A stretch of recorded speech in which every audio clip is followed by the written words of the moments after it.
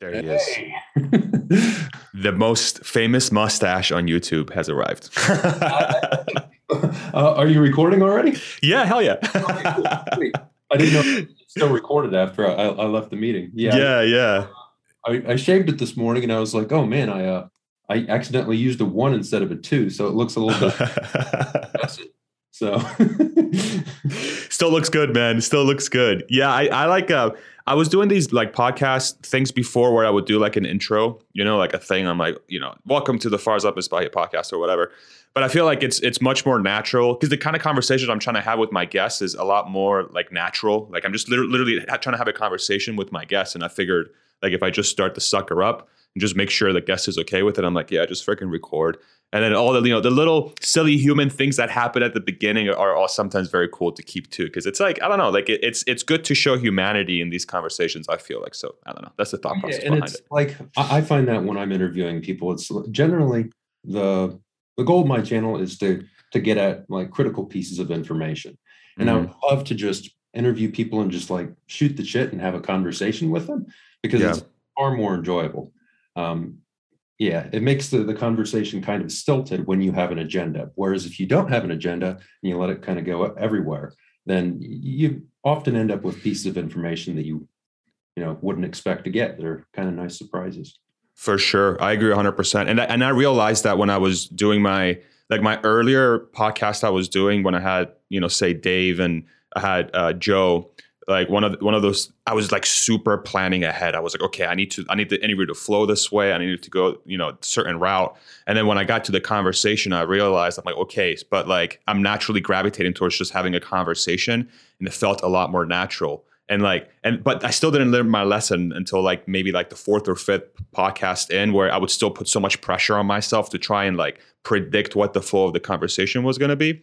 And then I said, you know what, just screw it. I'm just going to sit down, and I do have pointers. Like I literally have a Excel spreadsheet, with your name on it. And then I have like 25 things that I might want to talk to you about. But like the priority is still the conversation. So I still want to make sure I have a conversation with a human being, and we'll see. I mean, I'm still trying to get better at it. I feel like it takes time to practice, but yeah.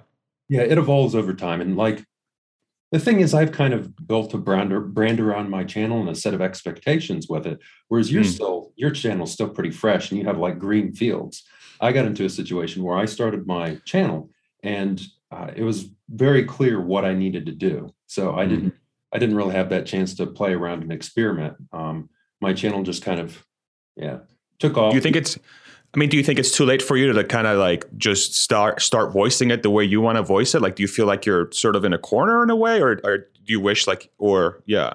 No, that's an excellent question. No, I don't feel like I'm cornered. It's everybody. There's so many different aspects to our personality, and the channel gives me a chance to really push that analytical side of my personality. But if I did do something different, more freewheeling, I'd probably just start a different channel.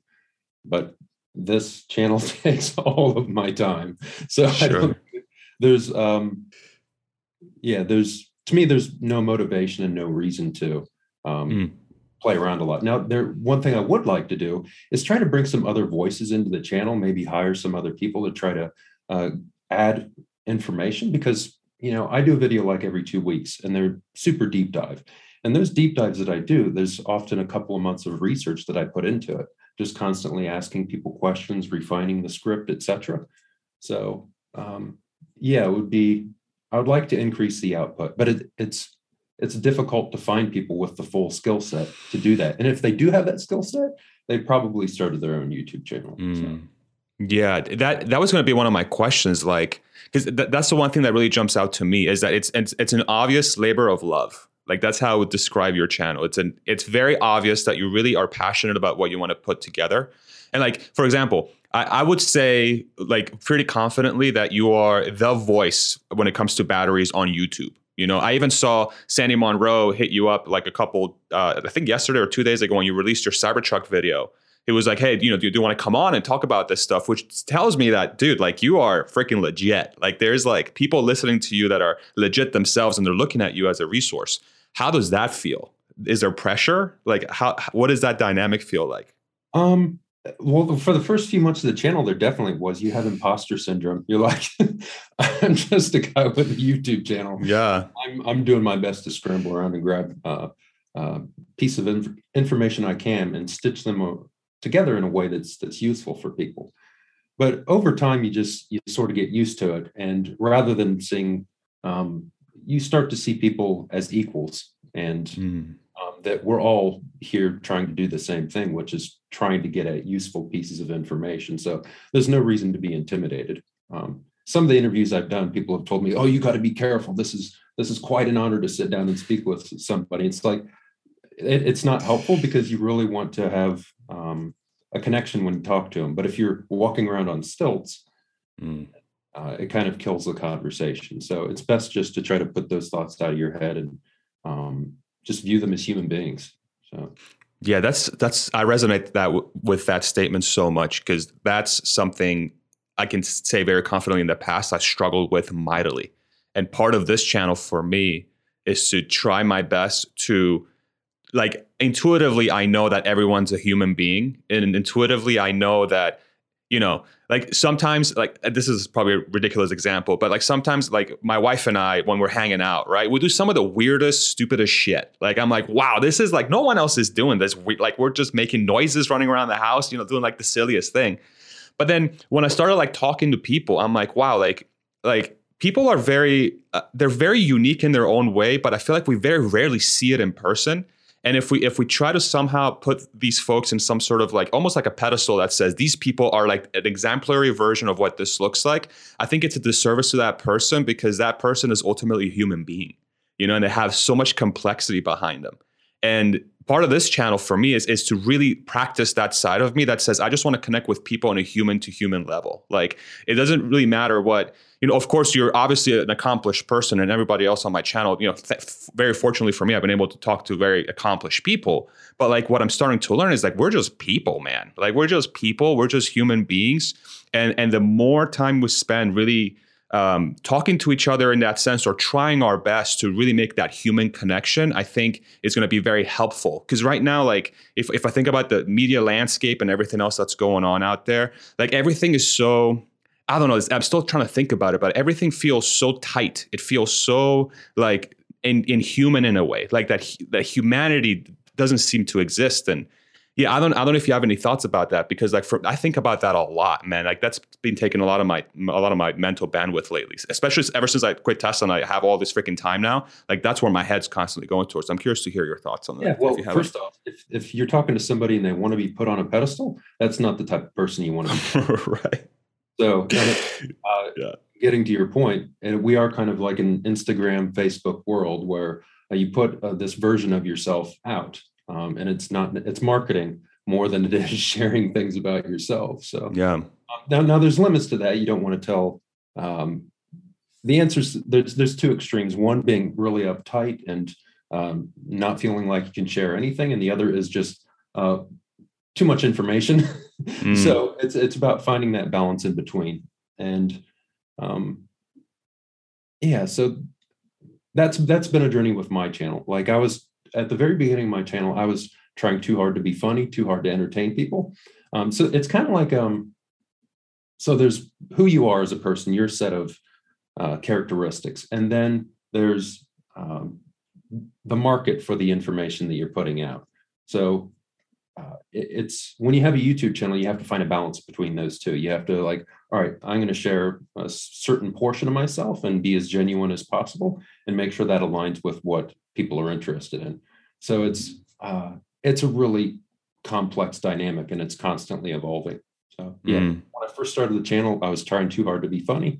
And then I realized actually people just want analysis. I don't need to exaggerate. I don't need to say funny things. The most important thing for me to do is to be as honest as possible about the information that I'm gathering, to say, all right, I'm not so certain about this. This is speculation. And just so people know how to organize what I'm giving them, whether they can treat it as gospel or whether they give them some levity to let their brain run wild a little bit, because that's I want to give information, but I don't want to constrain people's thinking. I want people to use the information I put out there as a launching pad for them to explore their own ideas. Got it. Yeah, and that's so it's really you're bringing a lot of value to people when you do that, because if from that perspective, it sounds like you're really prioritizing being able to be as I don't know if efficient is the right word, but being as impactful as possible with the information that you're trying to bring forward, right?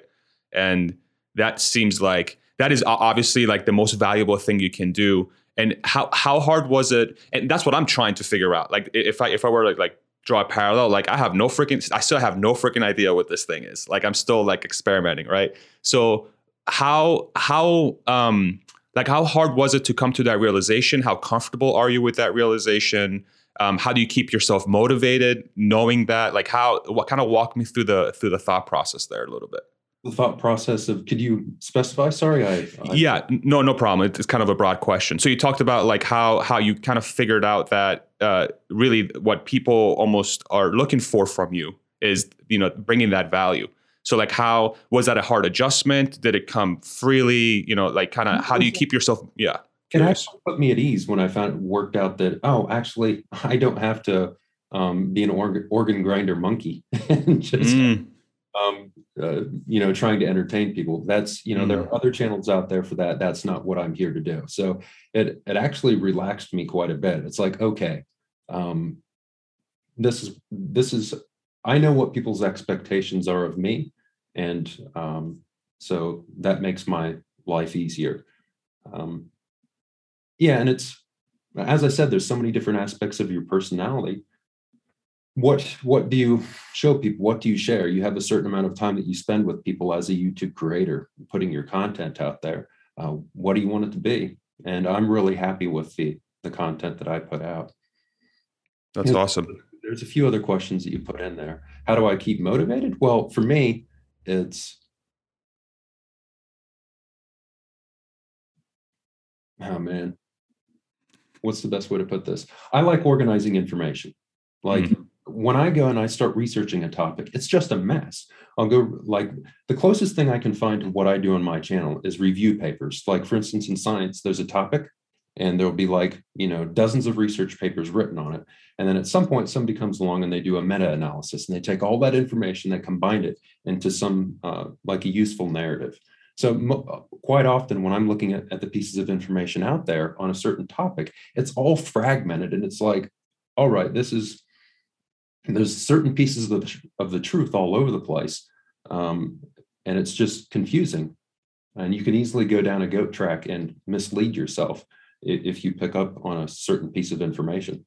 And of course, the way search results work, et cetera, YouTube, what they do is if they find something that interests you, they keep feeding it to you. So you have to kind of, kind of break out of that, look at all the pieces of information, and then pull it together. And I just feel I get a lot of satisfaction out of that, is just organizing a series of thoughts into something coherent. Because so often you see, especially now when things are so polarized, people will look at any topic and they'll either want to paint it as good or evil, or they'll want to, somehow create some sort of monopoly on the truth, when reality is a lot more interesting. Things are constantly evolving and there's multiple sides to everything. So that's what I try to put into the videos, is everything at once. So I guess try to reduce factions and focus on what's important. That's great. And it's very clear that you're doing that. And I think what that also speaks to, because the point you made there, which I agree with 100%, is that your channel is very, very technical, but it's also very easy to understand. And that's obviously you're a big reason for that, right? But I also think there is something that's going on in society, or like say the public, where I think people are way smarter and way deeper than we give them credit for, like the general population. And they want to seek out that technical knowledge. They want to seek out that deep dive, And I think that's why your channel has been so successful, is because there's like an unmet market out there of people that are way smarter and way deeper than we give them credit for, especially how like mass media and these institutions sort of like to just cater to the, they want to simplify and always try to like cater to the, lowest common denominator in a way, whatever that is. But I think that lowest common denominator is way smarter and way deeper than people think. And there was a tweet that you copied a few days ago, I think like 2 weeks ago. And it was, and I think it directly talks to this. Pope of Muscanity, shout out to Pope of Muscanity, craziest name out there, in my opinion. So he said, pick any subject that you know a lot about, then read on that subject through the eyes of the media. Then you will see how biased and untruthful the media is about the one thing you know very well. Then extrapolate that level of bias to the other subjects you know little about. And then you said tweet of the decade. And the way I think about that is that, you tell me if I'm thinking about this incorrectly, but the reason why you said that, I think, is because you're kind of talking to the fact that people are seeking that reality, right? People are constantly seeking that reality, but it doesn't seem to be out there. And that is what you're trying to do from you obviously talked about it. Like, can you draw a parallel between those two things? Like what the work you're doing and the fact that there is a lot of people out there that are seeking that level of detail? Like, do you think that's the case? Yeah. Man, where to start on this? Because it's a deep part of my personality. Like, because when I was about, let's see here, 20, 21 years old, it like everything that we're seeing now is an extension of things that have roots 30 or 40 years ago. Everything that we're seeing is just the way things were 20 or 30 years ago on steroids. Like there's all these polarization and these different, there's siloing that was building, and people like to blame it on social media, etc. But it was all there before. It was growing. It's just, I think social media just threw some fuel on the fire and put it right in people's faces. And I think it's very much driven by the media and 24-hour news, where they're just looking for content. They're looking to get people whipped up. So overall, I think you make a good point.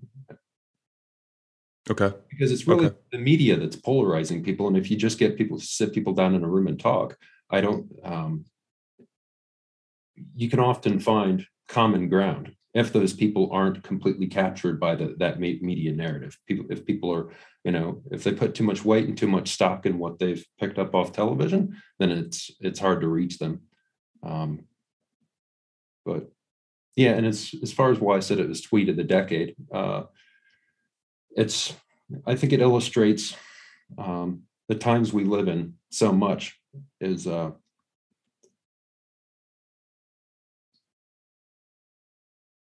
a lot of confusion. Yeah, I'm like my brain's going 10 different directions. No problem. Shuts down. So yeah, what I was saying about I was 21 years old. It felt like there was no truth. I felt like everybody was confused. And this was back in the year 2000. It's like everybody's treating opinion as fact and fact as opinion. So I want to go out in the world, and I want to find out what reality is and what truth is, and just try to, shake out of this, whatever this is. It doesn't seem, everybody seems confused. So that's part of the reason why I went to New Zealand, like back in 2003, was, all right, I'm going to completely throw my culture out the door, and I'm going to go to another culture and test all of the assumptions that are in my culture. Does that make sense? It's kind of like a particle collider where they smash two atoms together, all the bits fly apart. And then after you've smashed it, you can take all those pieces and you can get a better understanding of how it works. So I guess I was looking to smash myself, my understanding of reality, just smash it to pieces and then reassemble it and hopefully create something better. And so my channel isn't my first go at this. The first time I tried to get to the root of sort of what's true occurred when I went to New Zealand. It was really effective. I feel like I learned so much about geopolitics, culture, etc. It was a really important growth experience, and it took years to go through that process. And yeah, so the channel is just an extension of that part of my personality, where there's all the information that you see out there in the news, Wall Street Journal, New York Times, et cetera, on batteries, all they're doing is they're taking the marketing material and they're regurgitating it and getting people whipped up about it. And then that overhypes things. And then like a year or two later, then they start asking a question, why isn't this working out, et cetera. Just they're creating a market for their own product. It doesn't serve their interest to give you useful and valuable information, because if you get useful and valuable information, you really don't need to revisit that topic for another 6 months or a year. If you just give them little pieces of information that are slightly inaccurate, people are constantly coming back to the table for more information because they don't understand. If you understand something, you really don't need to watch the news every day. That's just variations on the theme that you already understand. There's the trend, and then there's the variations that work around that trend. I'm really rambling now. No, you're good, dude. No, I'm following you 100%. I think that's why YouTube is as successful as it is, especially, the YouTube that sort of surrounds the Tesla community and like technology and other things like that. That's sort of coming out of there. It's like, it's that craving for that sort of information. It's the craving for the reality. The one thing I did want to ask you, though, you talked about New Zealand and sort of moving to New Zealand to sort of, again, like that you hydrogen collided yourself by moving to New Zealand. What did you find? What were in those particles? What are the things that really stick out the most from that experience? Oh man, I don't know. It's how to summarize rewiring your entire brain. Because that was my goal, is to smash myself to pieces and then kind of reassemble it.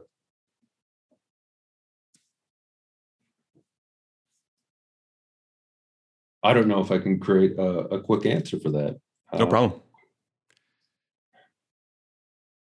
It's kind of like when somebody asks you about the favorite part of being American. It's like, oh my God, well, this is my entire experience, my entire life, my entire reality. You can't just give like a little piece of information. It's a whole summary of experiences. Like, for instance, Christmas. Like, I'm used to here in Ohio, you have Christmas, it's snowing, you have a Christmas tree. You go down there and it's a barbecue out in the sunshine. Christmas is in the middle of summer. Which one do you prefer? The thing is, you enjoy both. And it's like, I really, the North American Christmas has deeper roots in me, so I feel a greater affinity to it. But it sure as hell is nice to go outside and have a sausage on Christmas Day. But the funny thing is, people still have Christmas trees up and things like that. It's just, humans are weird. So that I imagine at some point, people who are living on that side of the world are eventually going to ditch the old Christmas traditions with the Christmas tree, develop Christmas traditions with some sort of other different type of plant. It's just, a few hundred years away.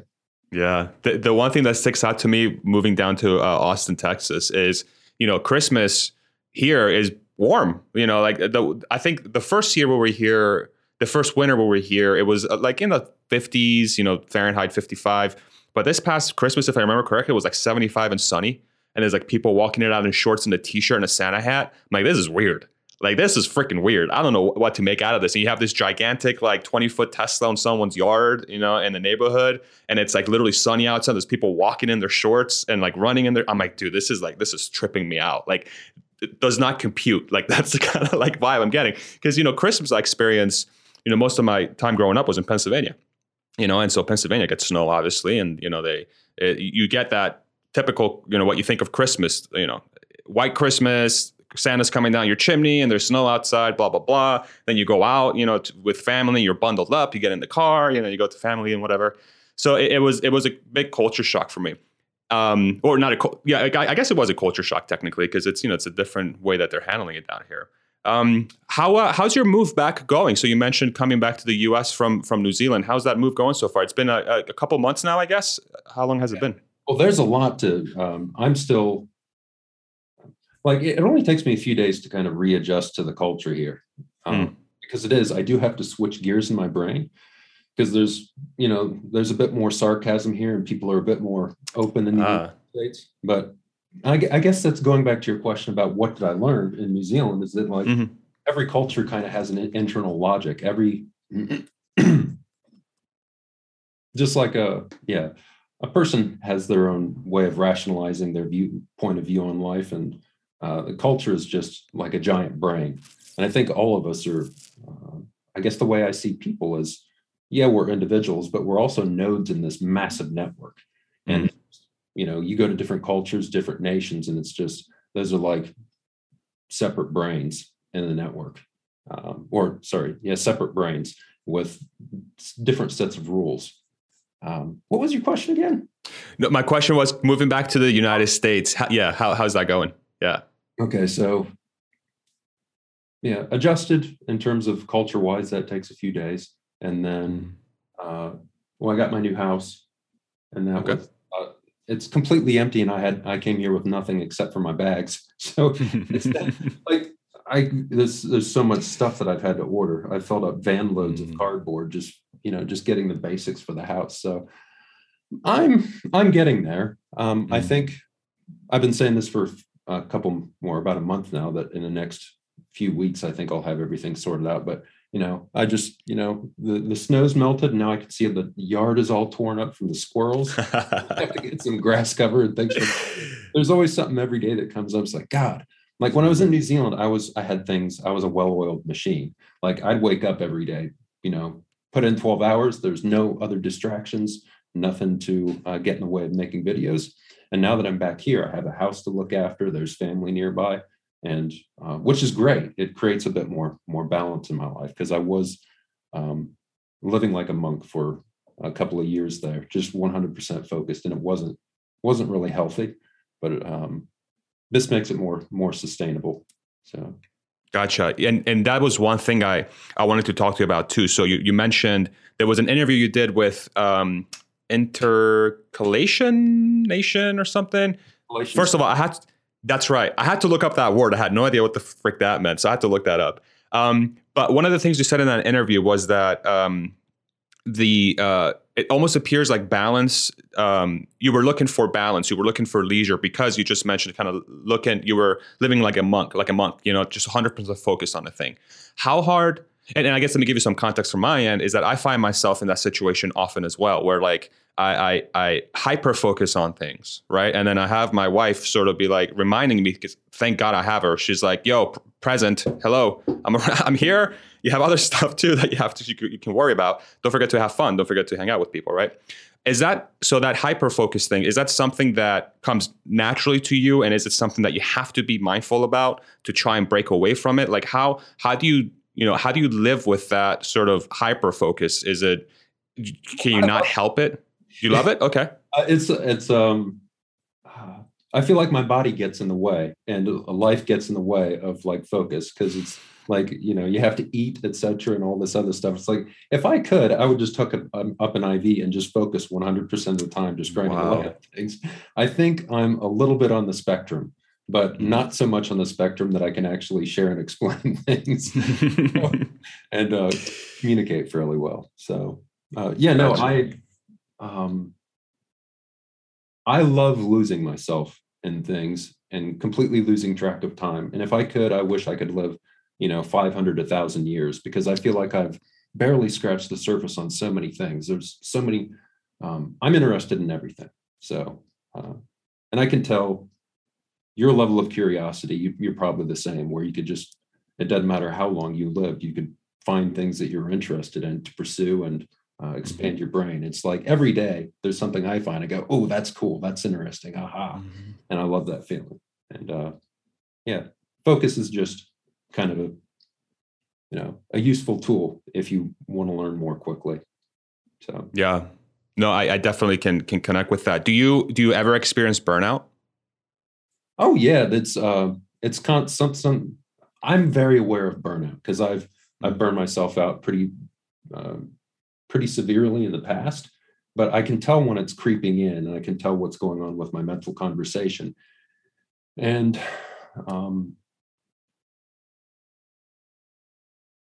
there's mechanisms that you can, tweaking my internal conversation to deal with that, and making sure that I do take steps to make sure that the burnout doesn't become all consuming. Because I was riding the line there for, I don't know, about 18 months, where I was just pushing right up to the line of burnout. Um, but yeah, I don't, it's not like it's going to cause me to quit the channel or something, because I understand what's going on with burnout. Burnout's just not just a mental thing, it's a physical thing. It's this dynamic between your body and your brain. And as long as you're looking after your body and you're keeping track of your internal conversation and making sure that you don't give up too much of yourself, because if you have a YouTube channel, the people, and I mean this in a loving way, they can consume you. They will take everything that you have to give. And it's, well, you have to set some boundaries for yourself. It's kind of like what they say is, parents, you have to look after yourself first so that you can look after your kids. And I don't mean that to sound as not patronizing. What's the word? No, not at all. Yeah. No, I mean, it makes perfect sense. It makes perfect sense. It's almost like, I wonder how often, I sometimes wonder if people have sort of asked themselves honestly what their what their limit of burnout is. And I think people very obviously have different limits, right? Like, your limit's probably way higher than the average, but I'm sure there's people out there like an Elon Musk who doesn't appear to have a burnout limit, or he just lives burned out his entire life. Like, I still, to this point, I don't understand how he's able to do what he does at such a high level. There's different levels, but I think I'm curious, like, how many people have honestly sit down and answer that question honestly to themselves, is like, hey, what is my limit of burnout? Like, am I just living burnt out? Because I saw this quite often when I was, in my career, is that I would see, you can just literally tell. You can look at someone, their eyes are red, they haven't slept. They have, 800 milligrams of coffee in their blood, or of caffeine in their blood. And they're, they might be working very well and very fast, but you can just tell that they're burnt out. And this sort of discussion too, when I spoke to Stephen Mark Ryan a few weeks ago, and I was talking to him about, he mentioned that he's on the spectrum, and that, one of the things that he learned about himself early on is that he was burnt out all the time, but he didn't recognize that was what it was. And then after sort of finding himself, he figured out, okay, so like, I have to tailor my life so that I'm not always burnt out, so I can actually live life to the fullest and be as efficient as possible with my time and energy. And I'm wondering if not enough people are asking themselves that question, or does society not even allow people to ask themselves that question because they don't have the time to sit down and figure out if they're actually burnt out or not. I don't know if you have any thoughts about that, but I've been thinking about burnout in that context. Yeah, it depends on the person. I think a lot of people, the reason why they get burnt out is because they don't enjoy what they're doing. Have you ever heard of bullshit jobs? Oh yeah, of course. Okay. Well, it's something like a ridiculous number of the jobs out there. It's kind of like, that's not, I just thought of an example, but it's not necessarily politically correct. I don't care if you want to say it. Like back in World War II, what they would have, like, to break the souls of people, like the Jewish people when they're in concentration camps, is they would have them move bags of salt back and forth for no reason whatsoever. Because it was a special kind of torture, making somebody do something for no reason whatsoever. And that's what I see going on with so many people today. It's just people are being wasted. And that's one of the main reasons I like Tesla so much, is because it's, Elon's letting people do things that create value. And I think if you're doing something that creates value, it's hard to get burnt out. You can work those 80 hours a week like I was working and push it right up to the edge. And it's like you can get so much done, but you still wake up every day, everything resets, and you're ready to go again, because it's like you have a goal. Now, the issue with, you can get into if you're, say, on the spectrum, or is you can start doing damage to your body, because like me, when my mind takes over and I start focusing on something, everything else goes out the window, and I ignore all the aches, pains, whatever's going on in my body. I just, you just power right through it. A lot of people, they'll take those cues from their bodies and they'll pay attention and they'll take a break, etc. So, yeah.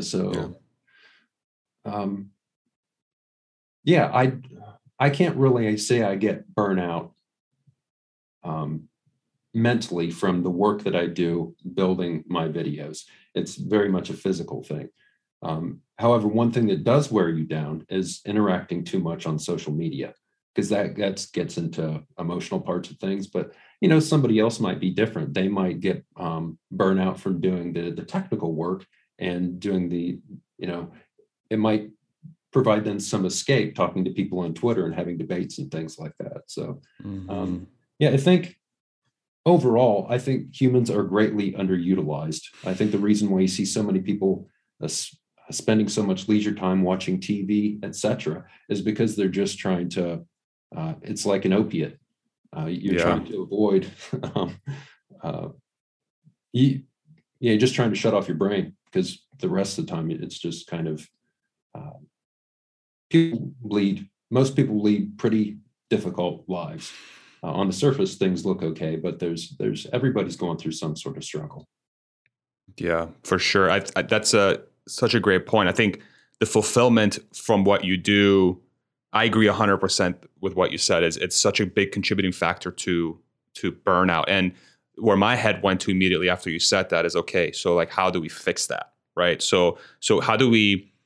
You almost have to get rid of the bullshit jobs, and you have to have an environment where people do what's most rewarding to them, right? What's most fulfilling to them. And then the question then comes up of, okay, is that actually bringing value to society or not? But should that even be a question, right? Like how, and where does the Tesla bot fall into that equation, right? That's, and then my head went there. It's like, okay, so what step one is solve the bullshit jobs that might bring value. Well, let me go back and ask this question first. Do you think those bullshit jobs actually bring value? Oh no, that's why they're bullshit jobs. Okay.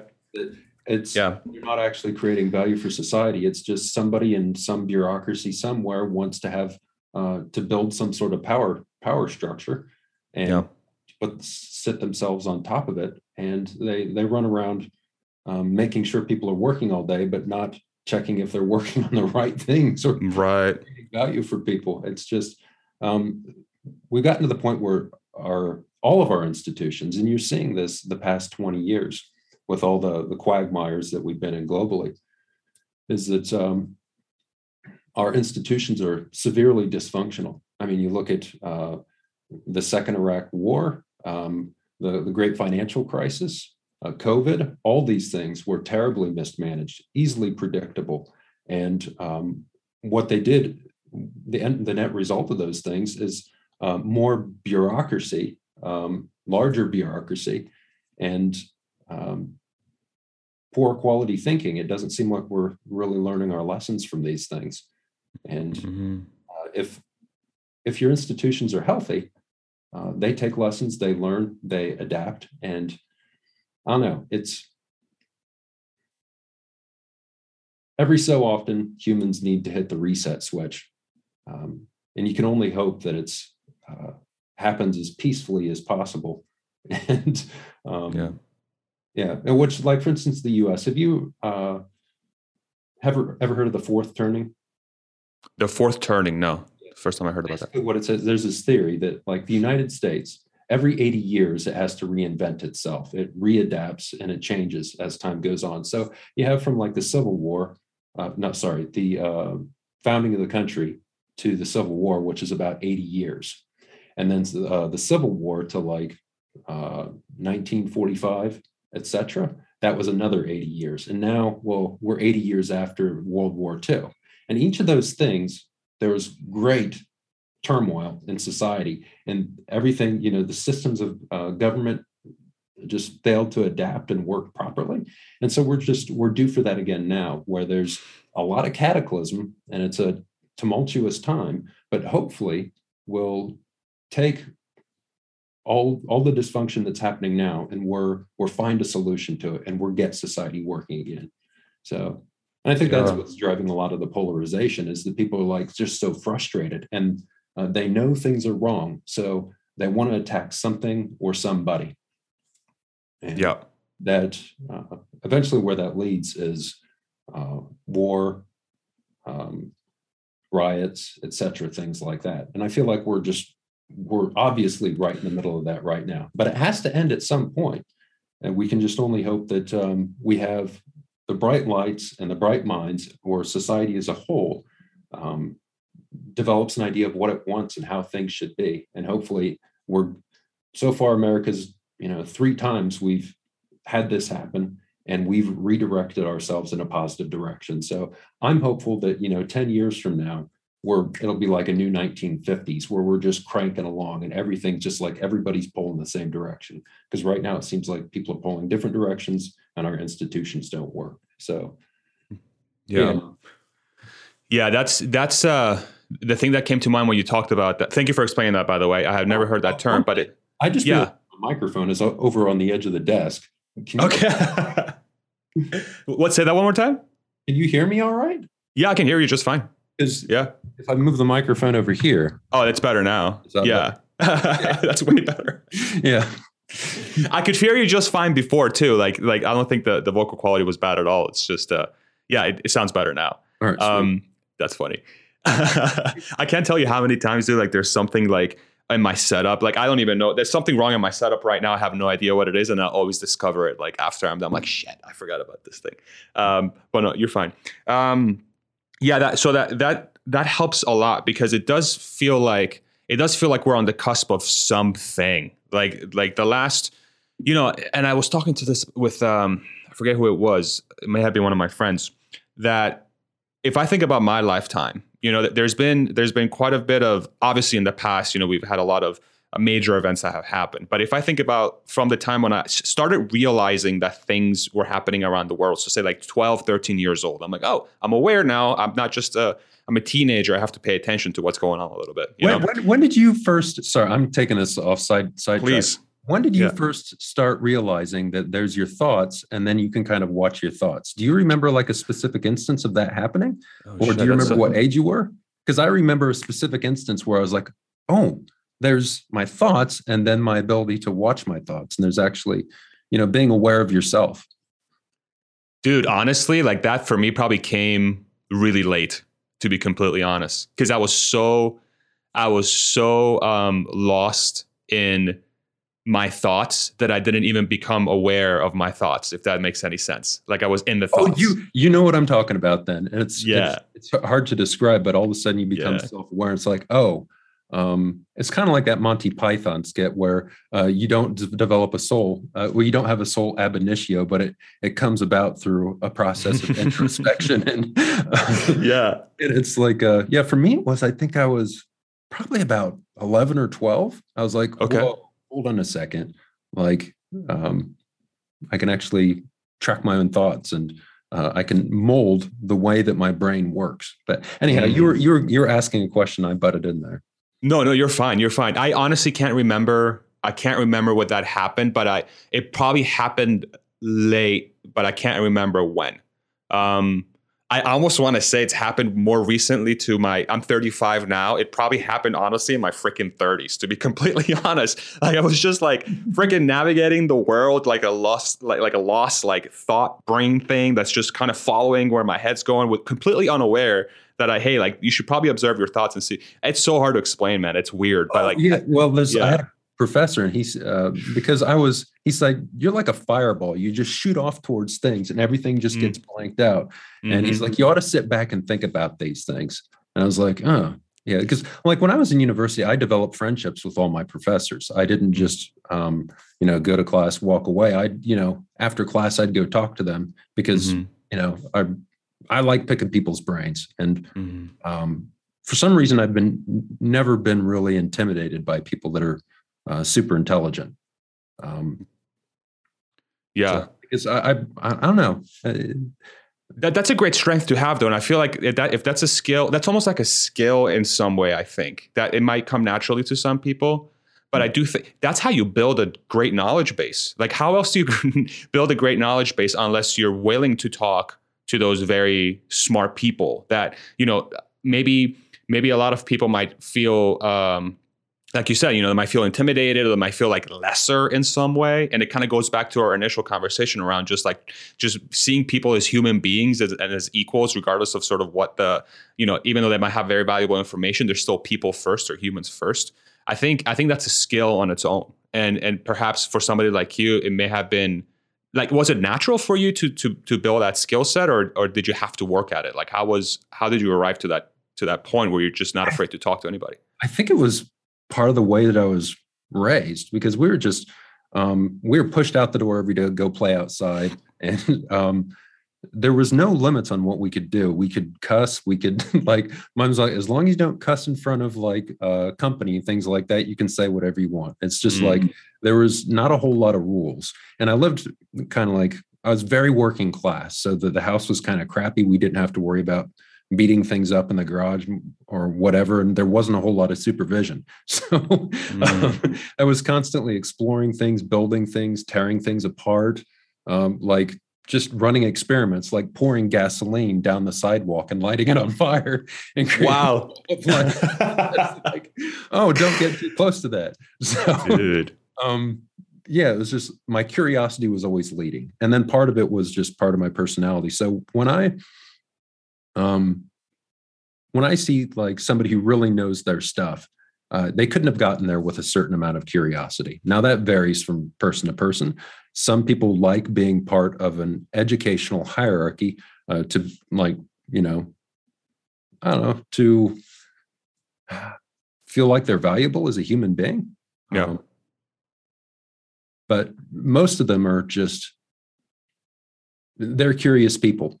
And when I see a curious person, I see sort of a kindred soul. And it's like, well, no, I automatically feel comfortable around that person because we obviously have the same goals. So I don't mind pestering them, asking questions, etc.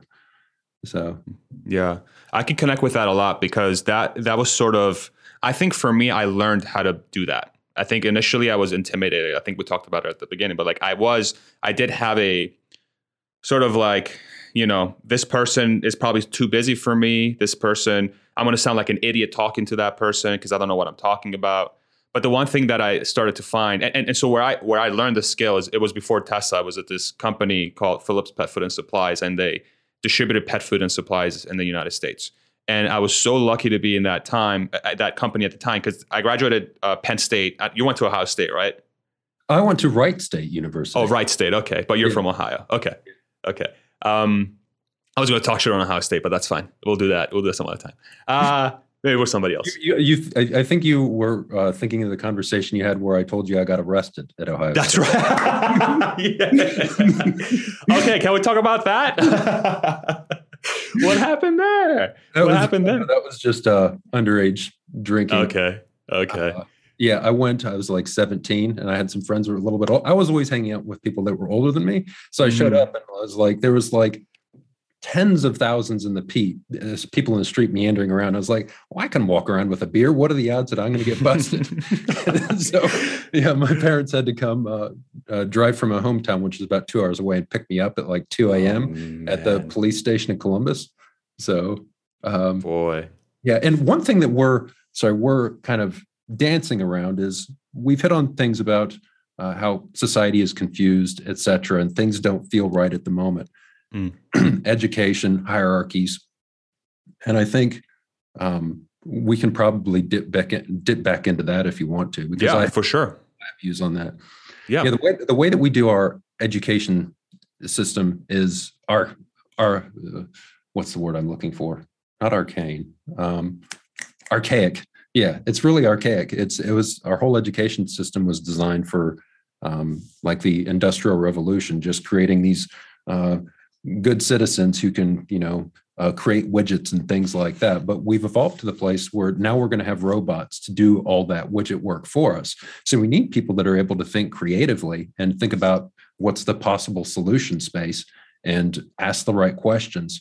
And move away from this do what you're told, be intimidated by these people at the top of the hierarchy. So a lot of the foundation there, just fixing the way things are, is getting rid of the way that we currently school people. And Elon Musk sees this. He started a school. You probably know this. He started a school for his kids. Mm-hmm. And yeah, I'm seeing more and more people doing homeschooling, realizing if you do it right, you're not going to have kids that are socially dysfunctional. And the reason is because the school systems are failing us. They don't teach the right things. So that's part of it. And there's also, we see there's a big, I'm not like a big into crypto and big into Bitcoin. I follow it, but one of the key points about Bitcoin and crypto is that if you can mess around with our monetary system just willy-nilly, like we have the Federal Reserve, et cetera, like that. That's basically manipulating the reality that all of us share. And if you replace that with something that's can't be messed around with, I think it does a lot to increase the trust in society and gives us a more solid foundation to work from. So I think first off, change our education system. Second, we need a currency system that's not constantly being manipulated based on somebody's guess as to what should happen. Or even the Federal Reserve, I think it's very often political. I don't think they're making decisions often strictly based on what's best for the economy. They do it based on what's politically tenable. And I see this with all of our institutions, from healthcare to education to finance, the Federal Reserve. All of them are playing political games rather than doing what's right. So, yeah, and that's one go way, ahead, please. So this is probably the third pillar: is corruption is legal in the United States. You have lobbying, et cetera. And if you want our politicians to start doing what, looking after our best interests, you have to make their best interests align with your best interest. And the way you do that is you get money out of politics. So we need a set of laws basically outlawing all the corruption that's currently legal. And I think, that's probably the biggest pillar, because you can't get change in the direction that you want change until you get the people who represent you thinking like you do. But anyhow, I didn't mean to get all I don't think you're good. I don't think that's terribly political to say, because basically what I'm saying is both parties are corrupt. And it's not that those are necessarily bad people. It's just a case of misaligned incentives. So I don't want to brand anybody as bad or evil. It's just so often it's just a matter of tweaking the system to get things to work rather than ad hominem attacks. It's taking an engineering approach to society. So that's exactly, I was literally going to say, it sounds like you've taken a first principles approach to sort of fix the crap that we're dealing with now. And I don't think anything you've said at all is political whatsoever, because because I agree with you, because I'm biased. But B, I think it's a very logical approach to what's actually happening. Have you heard of Andrew Yang? Is that a name that? Yeah, I've heard him. He's I don't agree with him on everything, but you're never going to find somebody you agree with on everything.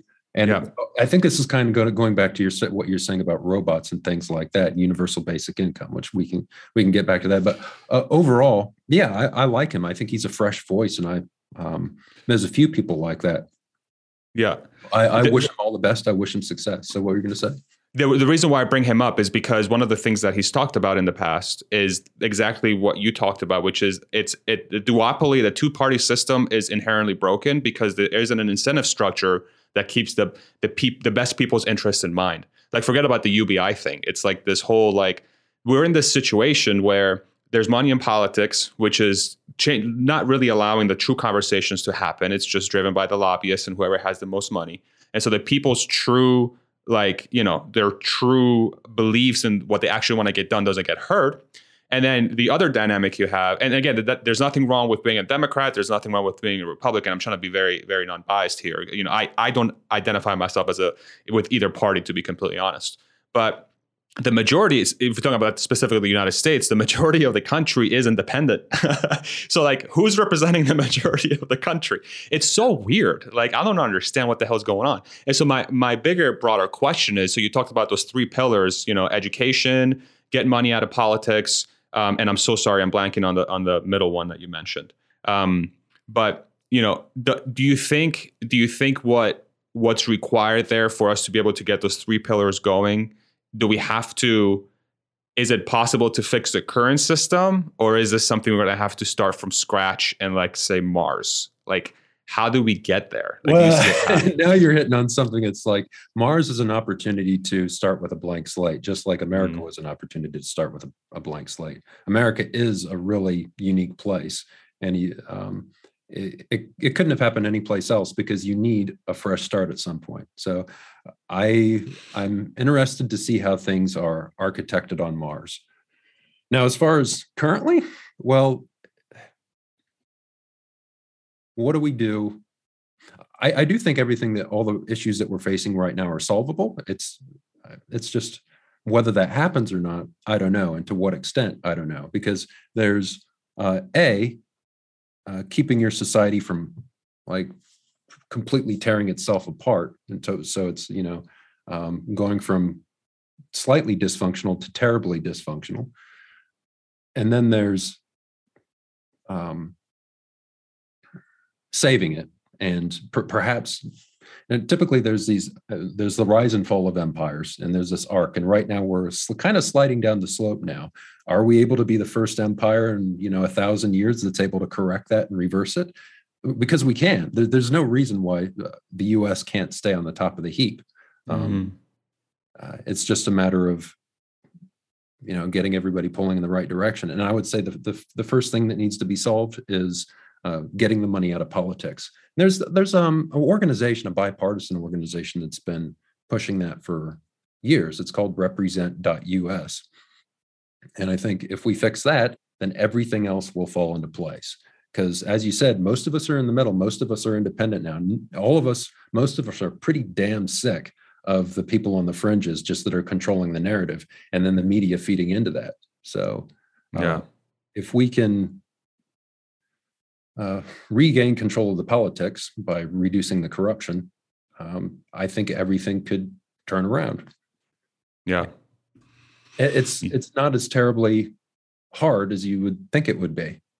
Right. It's kind of like, and I think represent.us sets it up this way. It's like, well, look at marijuana legislation. You start at the local level, you get these things signed, and then you keep pushing it up. And these grassroots over time. And eventually the entire US is going to have weed legalized, and that'll be like federal policy. You work up through the bureaucracy to get things changed. Yeah. So if people stop getting distracted by petty politics and intractable issues that people have been arguing over for 50 or 60 years, passion politics, then there's no reason why we can't fix it. Yeah. Yeah. So it does really sound like if that money variable, you remove that, it's really the biggest blocker, because that will really allow the voice of the people to actually be heard. It sounds like. And then once you have that dynamic, then you actually have an environment where the right things will be worked on when you hear that, based on the people's will. Yeah. Right? And then, in terms of the word corruption, I think it's really important to understand what that word actually means. People, when you say corruption, people think that there's people in a back room smoking and just like these evil people. No, it's just a case of the way that our government is set up. It's supposed to be there to serve us. And when it's not doing that, that by definition is corruption. It's a corruption of the process. It's not running as it should. There doesn't need to be any evil or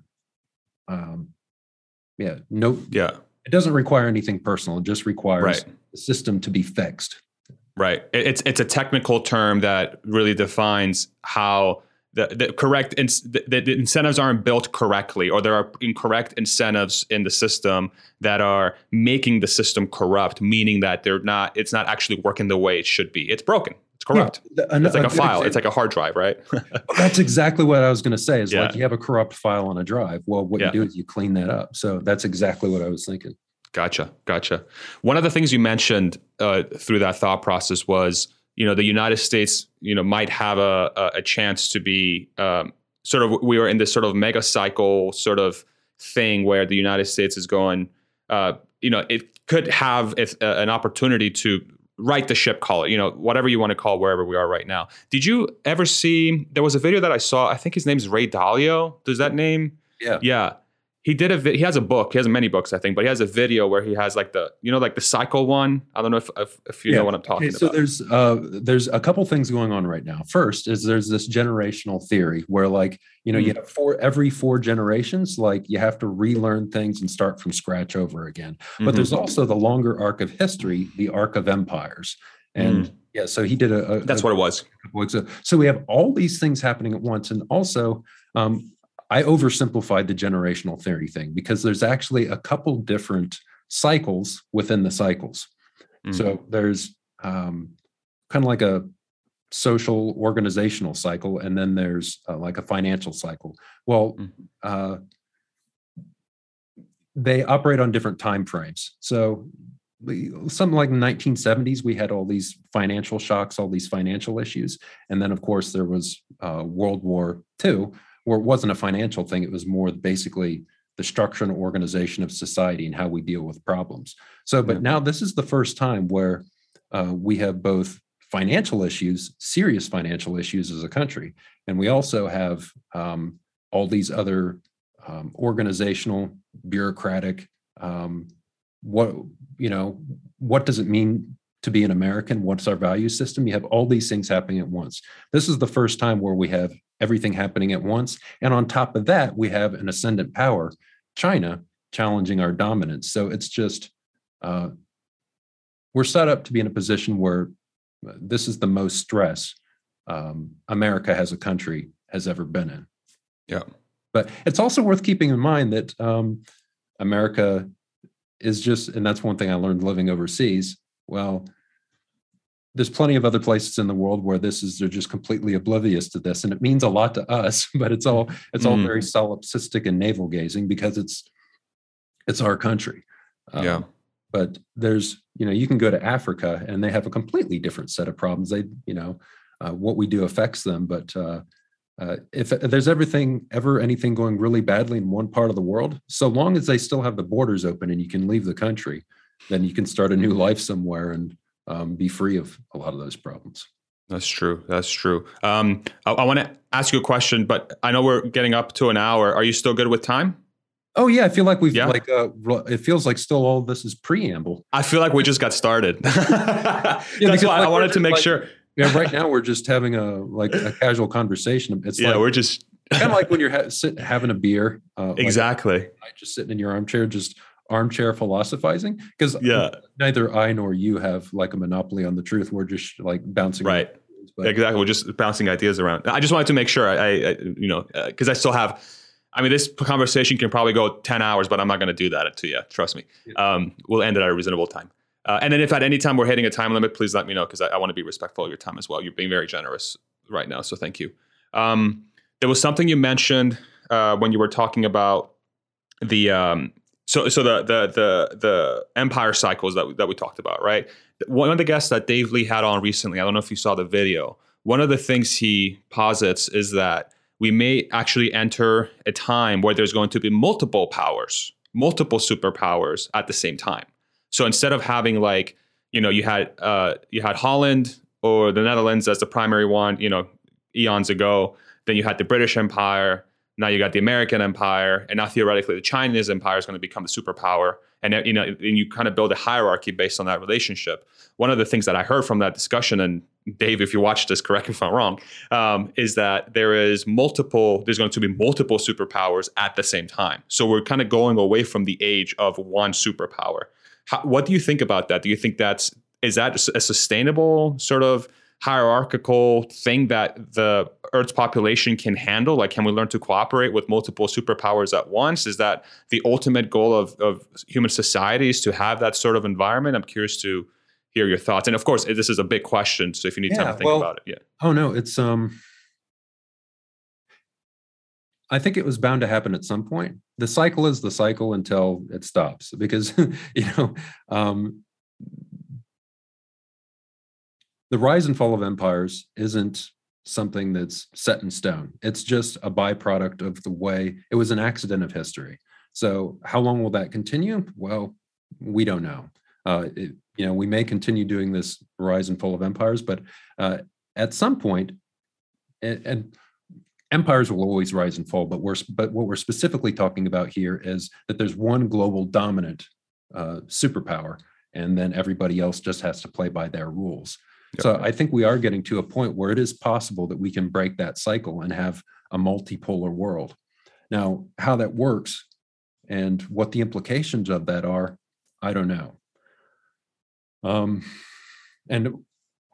I don't think anybody knows the answer to the question of that. Yeah. one thing I am concerned about is, as I said, bureaucracy. Bureaucracy is it's the worst human invention. And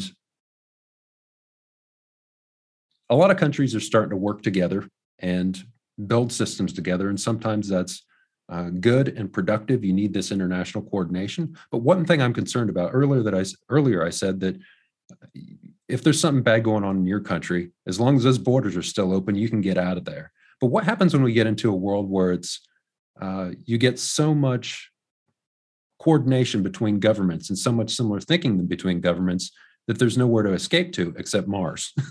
Yeah. And that's that would be more of a dystopian take. But yeah. What do you think are the chances of that happening? Because that's kind of entered my mind too. It's like if we live in a place where everywhere just sucks, right? Which could very well be the case, right? I mean, I'm reading this book, Sapiens. I don't know if you read Sapiens before, but it's like it talks about like the history of humankind a little bit. I'm like halfway through it, and one of the things it talks about is like we've gone from a tribal culture, of like maximum of like 100 to now you have countries that are 1.3 billion, right? In the case of China, or I don't even know what India's at right now. I forget which one's bigger, but anyway, you can see like these communities are going from extremely small to gigantic because of sort of bureaucracy and laws and these and things that we've invented that are not really in the physical world. They're just concepts that humans have invented that have allowed us to keep people sort of together in really, really gigantic groups that appear to be in a way unnatural. Like if you just kind of reversed it back to like, if you remove technology out of the equation, which you can make an argument that's part of the human natural course, but say you remove that and we go back to like, 200,000 years ago, 100,000 years ago when we're just roaming the earth, like it's freaking impossible to have more than 100 people because someone's going to be backstabbing you at some point. You have 1,000 people, you're going to have a mutiny, it's going to break up again, and then you'll have a sort of an order of like 100 and less people per group. So then I'm thinking about that, like, okay, so we got into a point now where we have 1.3 billion people under one umbrella. Okay, what is the actual limiting factor? The limiting factor. Aha, that was by accident too. I'm proud of myself. That was good.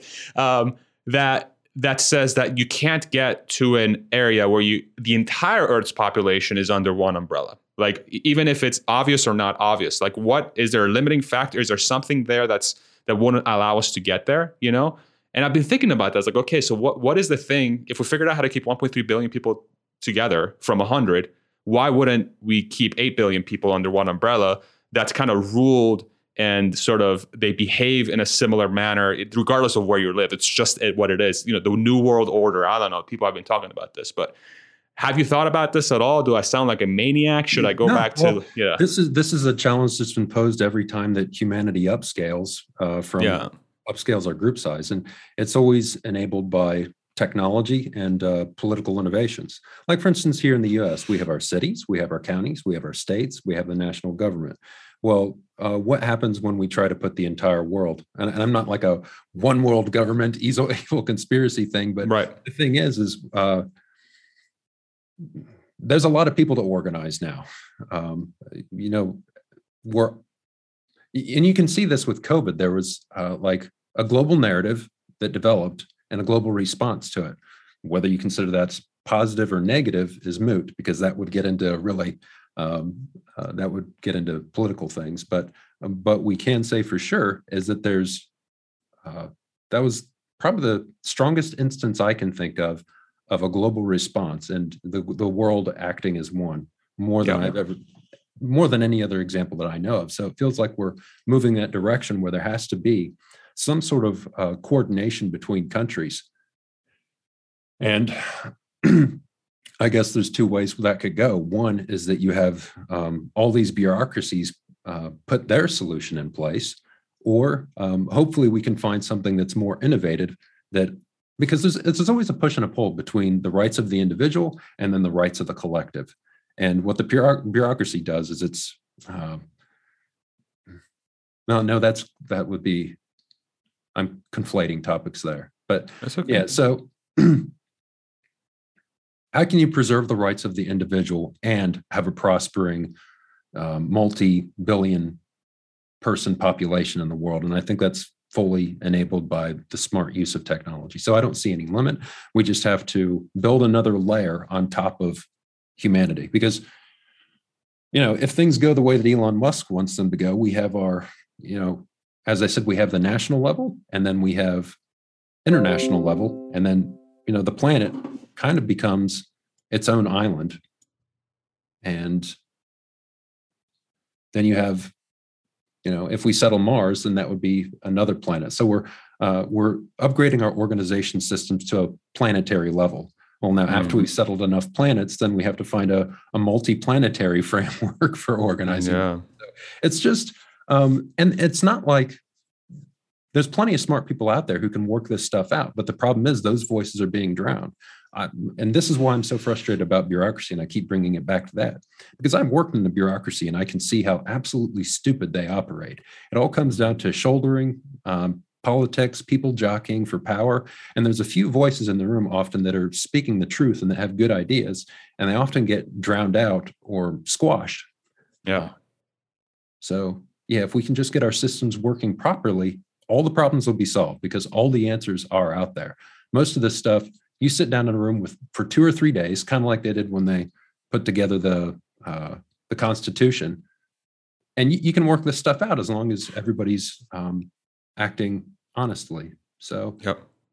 Yeah, I don't think there's the limiting factor is our ability to interact honestly and without corruption in our systems.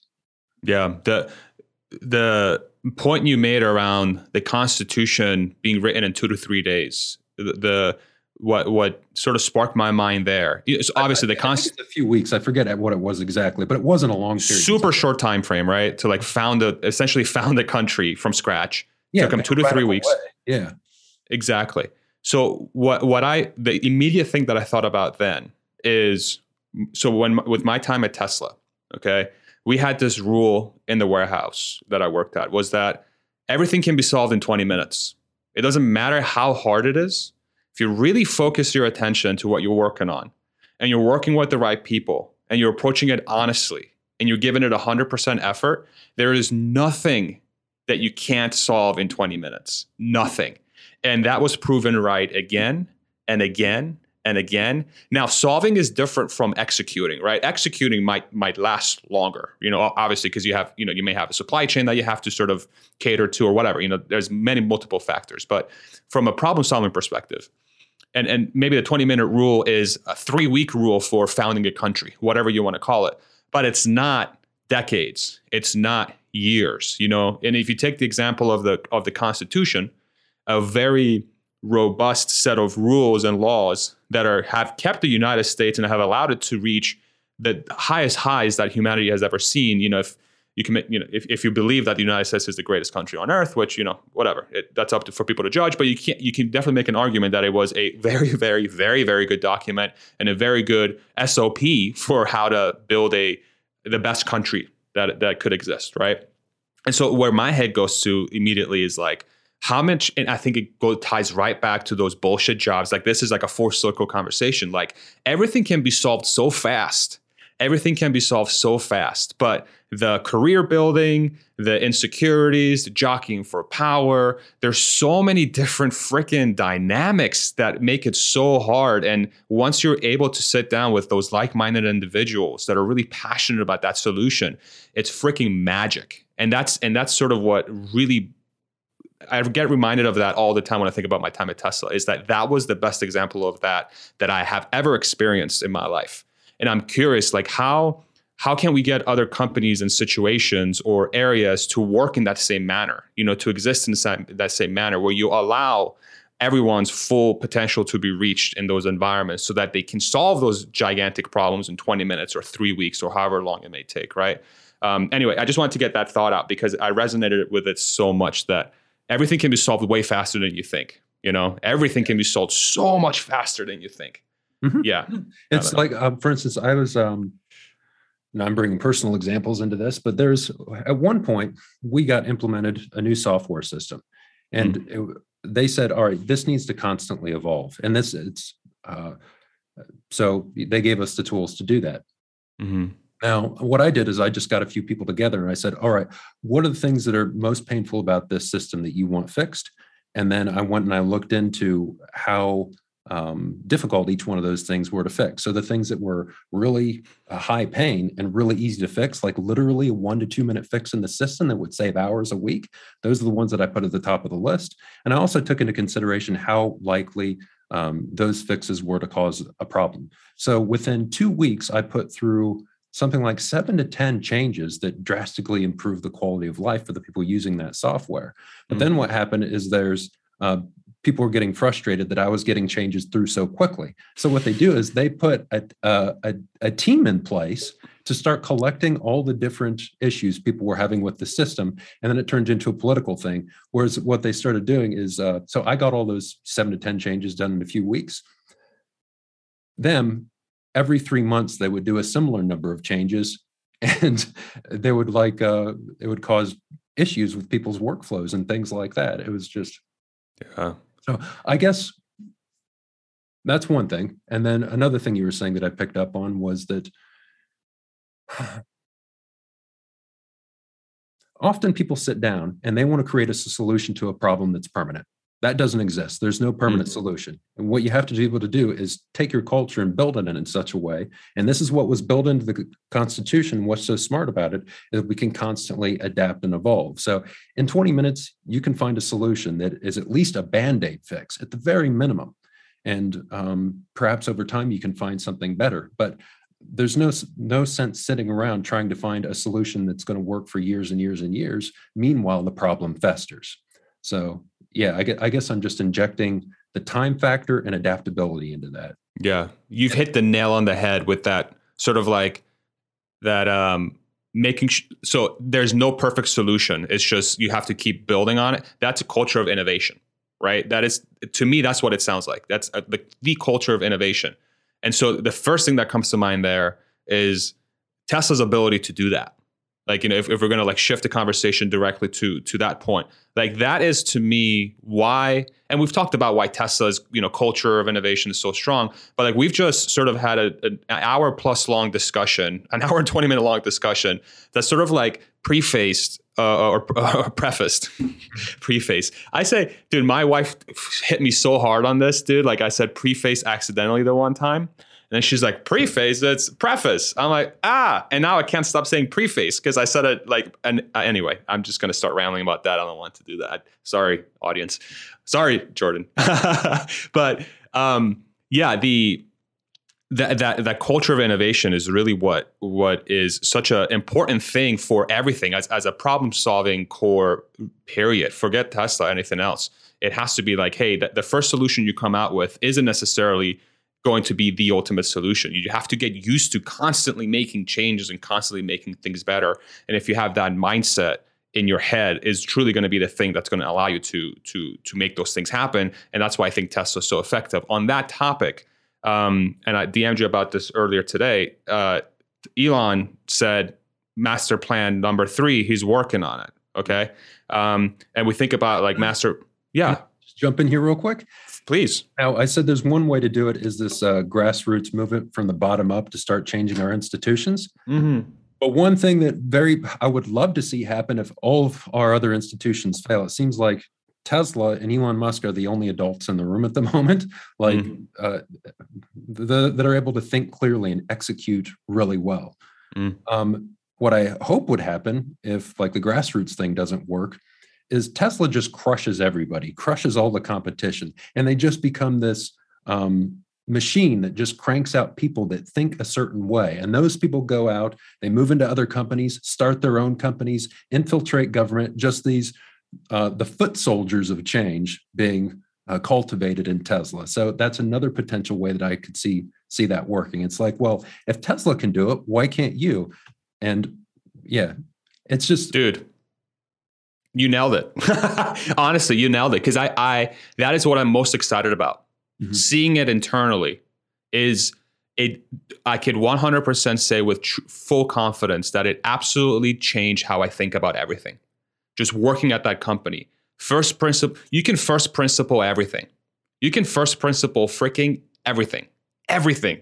How you approach your life, how you solve problems in relationships. Like, it just teaches you to think to the core, get to the freaking root cause. Like, don't reason by analogy, just look at the thing, identify the core things that are going on, and then work it from the way up, and then take those and then solve the problem based on that knowledge that you have and that information you have. And I think what you said is 100% going to happen, without a doubt. Without a doubt. I think there's going to be a ginormous number of people that have worked at the company and will work at the company, especially as long as Elon is there and driving that culture forward. That can be a separate topic. Do we think that's going to continue in the future?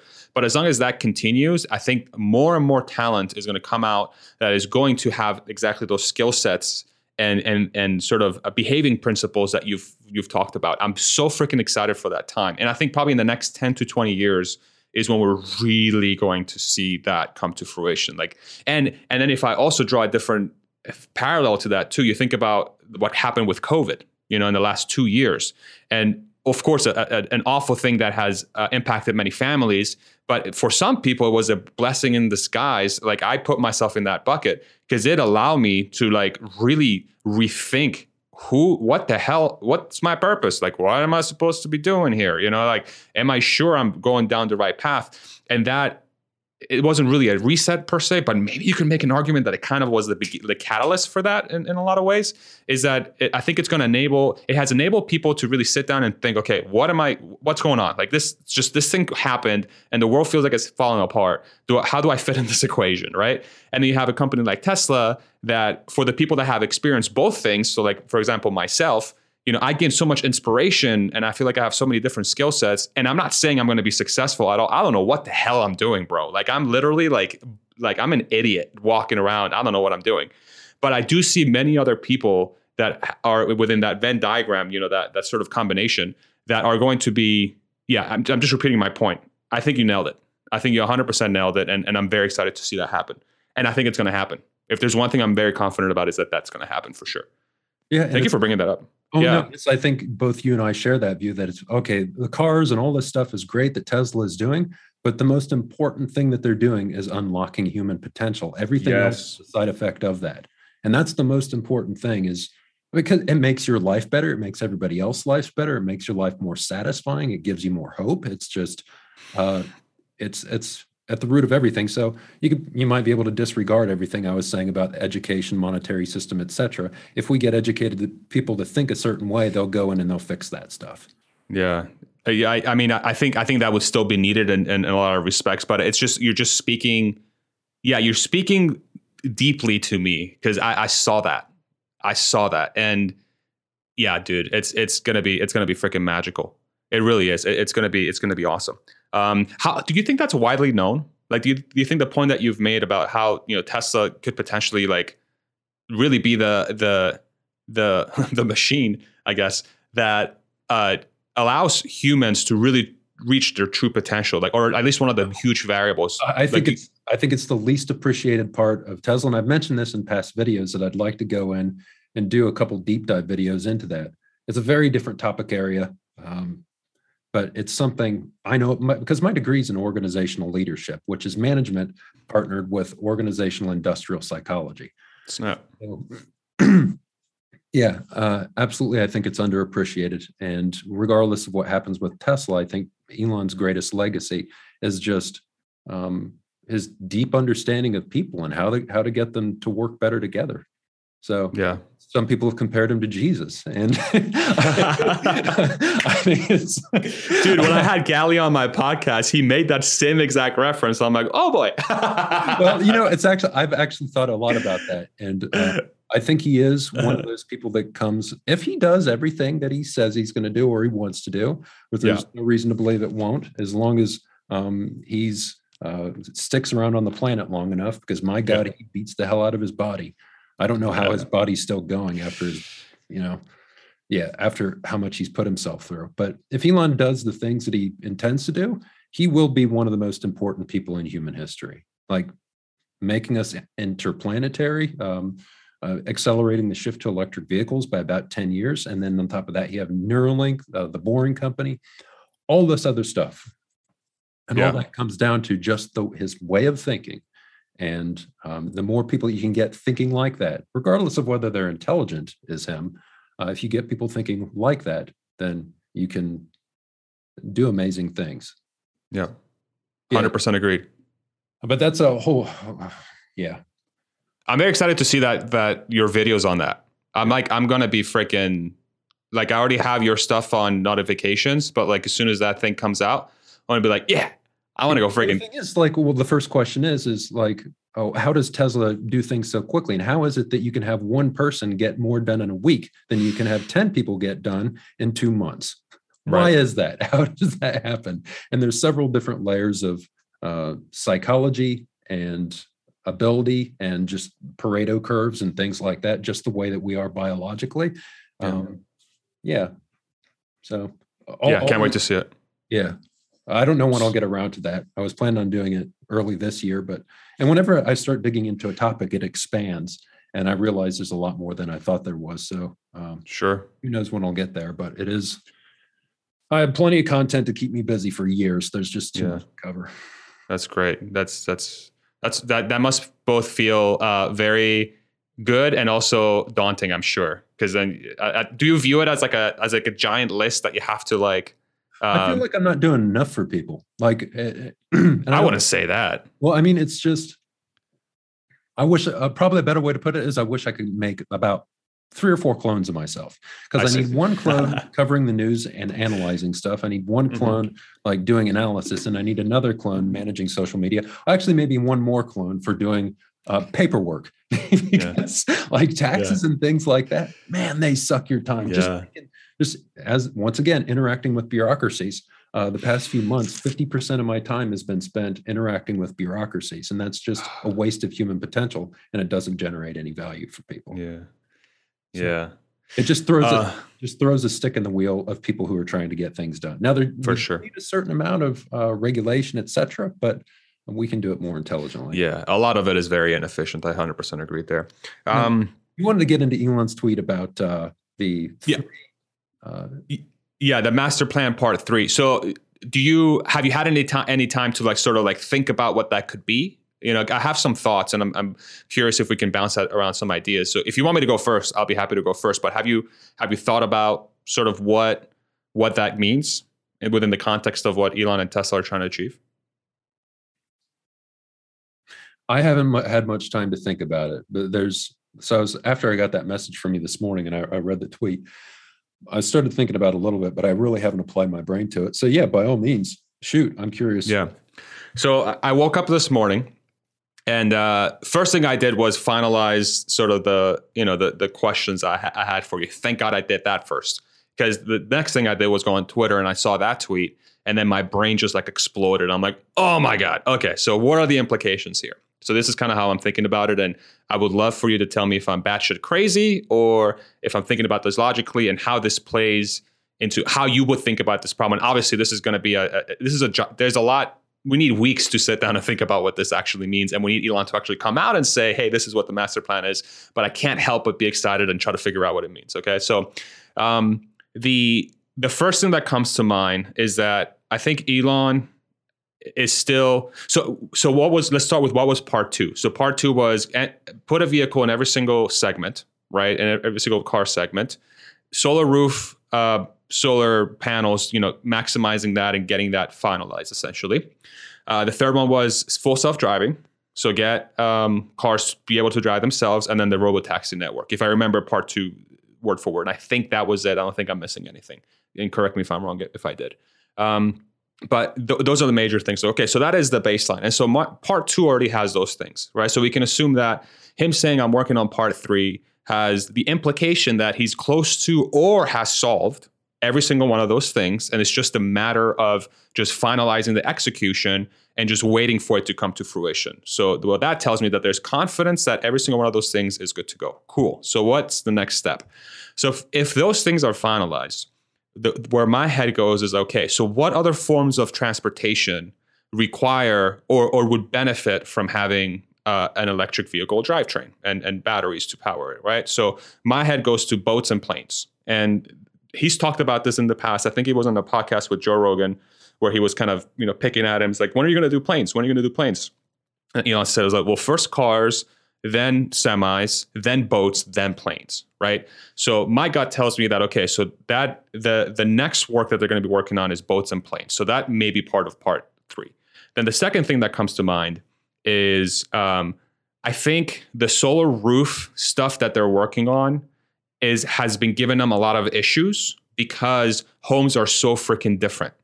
Every single house is built differently, and there's probably a lot of assumptions around, hey, is the home even built as efficiently as possible so that you can really maximize its space? There's a host of different things, right? So where my head goes to is like, okay, so if you really want to maximize solar roof, what if Tesla was able to make its own house so that they can just do the roofs right on there and they're fully integrated with a battery system and the HVAC system that people have been talking about and he's brought up in the past? So could that be part of the equation as well? So that's where my head goes. It's like, okay, homes.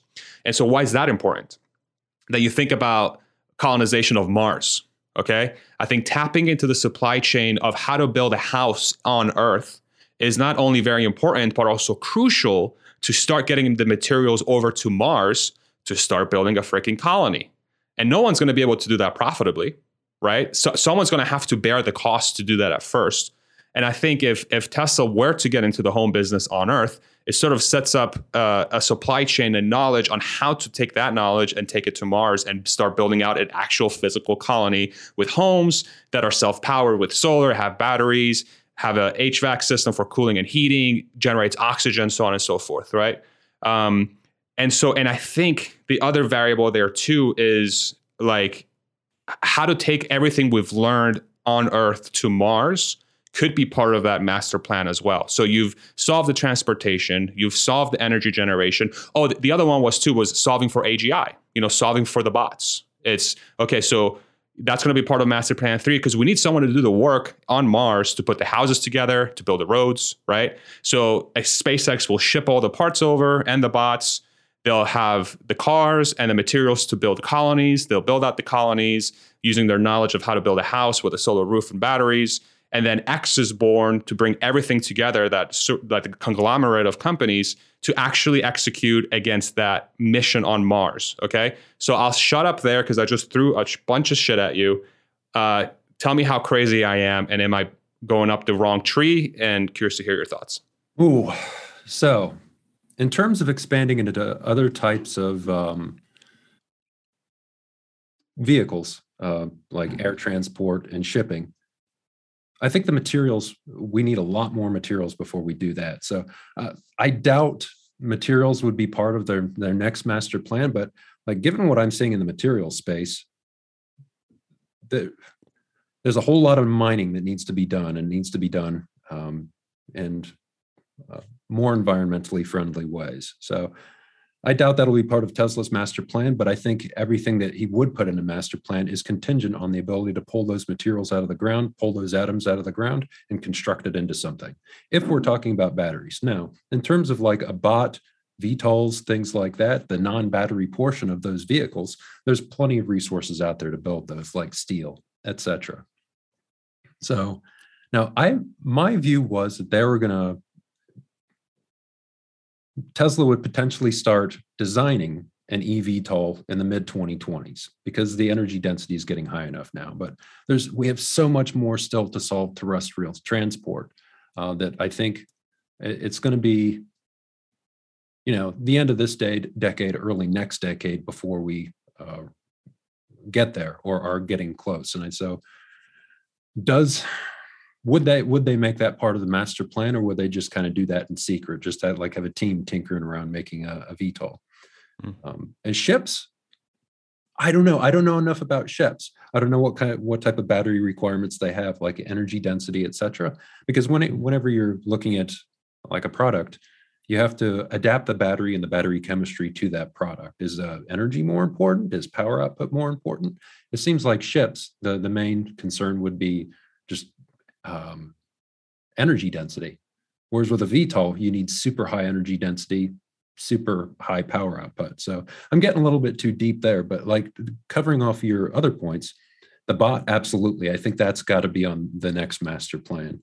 Tesla home and HVAC, I think that's definitely going to be on it, because I don't think people realize all the opportunities to make a house more efficient. I need to talk to some more people that are experts in HVAC and understand exactly what those opportunities are and how you can leverage the HVAC system in Tesla's vehicles that basically shifts energy around, heat energy, to different places in the vehicle, and how that could be used in a house, like taking hot air from the attic and using that to drive something else. So I need to learn more about that.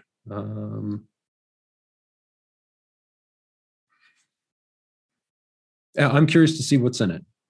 Okay. Yeah. So I think, so it sounds like to me, so do you think mining could be part of that master plan part 3? Like, because one of the things we talked about is shortage of materials, especially for the batteries. Could mining be that one of the variables? Well, typically he just puts like product style things in there, whereas materials is, they've already started getting into it more than I thought they would. But it's like you need to, with the mining industry, it's like you need to start from scratch and first principles. But the mining industry is also so dependent on regulation. I don't know if it's a space they want to play that heavily in. There's something else I was thinking. It slipped my mind. Oh, the eVTOL. So it depends on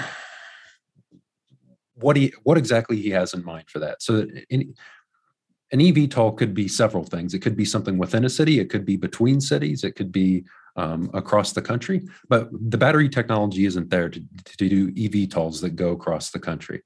It would more likely be something within cities or regional. But what's more important is just the way that Elon rethought the way that electric vehicles should be. He would completely rethink the way that the way that aviation is done. Because it's thought out so poorly now, where you have these hub and spoke models where you like me coming back from New Zealand, like I always had to find the closest airport to my hometown, which is 2 hours away from the nearest airport. I live in the middle of nowhere. So all these airports are far away. Yet there's an airport, a small airport just outside of town that would be perfect for like being dropped off by an eVTOL. So air travel is one of the things that it's such a huge pain. And I think they completely redo the industry rather than just making a jet. But I don't know if he wants to tackle all that. That's interesting. I don't know if he wants to tackle all that this early. But I think given enough time, I would think in like the 2030s would be the perfect time frame for that. Battery technology would be in a great spot. He would have most everything in place for energy storage and vehicles, and they would be needing something else to chew on. But gotcha. Certainly they could. It takes about 10 to 15 years to design a jet and get it certified. So it's something I would think they'd want to start on now. And then maybe put it into the next master plan at around 2029. But they're already most of the way there with their skunk works. So anyway, I'm just throwing around ideas. No, for sure. Yeah, no, and I love that. The one thing you said about air travel, which like kind of blew my mind, what you just said, it's like, whenever I travel, that's one of those things I don't think about it, right? I'm like, it just is what it is. I got to drive, now I got to drive 40 minutes to the airport. Thankfully, I used to have to drive an hour. Sometimes I have to drive an hour and a half, 2 hours, right? Depending on where I'm going or what kind of flights are available. But correct me if I'm wrong, what you're insinuating here is that there could be a possibility for using more regional airports or airports that are closer to someone's home or place where they want to travel from, which could theoretically sort of revamp how we think about what a plane or a jet should be. And so where my head went to immediately, and tell me if I'm wrong thinking about it this way, is it wrong to assume that maybe we might have smaller planes, but we have more planes? Exactly. Does that? Yeah. Because it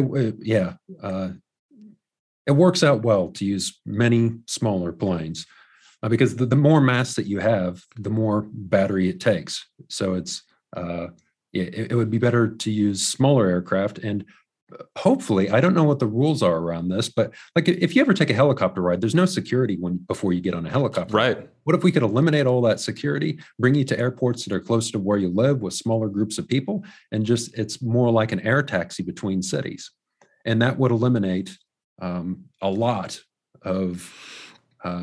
It would save people a lot of time. It would make people's lives easier and better. But we also have to take into account the whole ecosystem that Elon has in mind.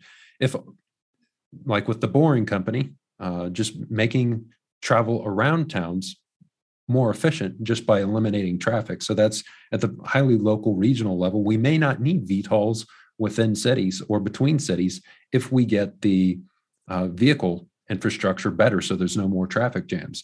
And so then I think probably, the VTOL makes more sense when you're starting to look at more like something regional if you have the local taken care of. And then if you're looking at ultra long distance, like across the world, that's where Starship comes into play, where you can just go to the other side of the world in like an hour. So there's so many factors there, and things are changing so quickly. Yeah. Just with the material space, the ground has completely shifted in the last 3 to 6 months. It's no more about the cost of the batteries. It's how many batteries can you acquire, because material shortages are coming into play. And because everything is inflating, Tesla can raise the cost of their vehicles. Now, and on top of that, the issues that we're having with oil price, Tesla has so much demand that they can raise the price of their vehicles as much as they want. So I think I don't think that they're raising the prices due to material costs. They're raising the prices due to demand, but at least covers the increase in material costs. So if that's the case, it's all about getting as many batteries as possible because people are willing to pay whatever it costs in that vehicle. I don't know if I explained that coherently, but no, you did perfectly. So off of that thought, are you envisioning a gigantic shortage of batteries in the next, say, 3 to 5 years? Like, do you think that we're working on enough material supply to actually get us to where we need to be? Or do you envision this being a gigantic cluster F for a long time coming until something materially changes? Well, it's not the end of the world. There's constantly going to be new material supply coming online.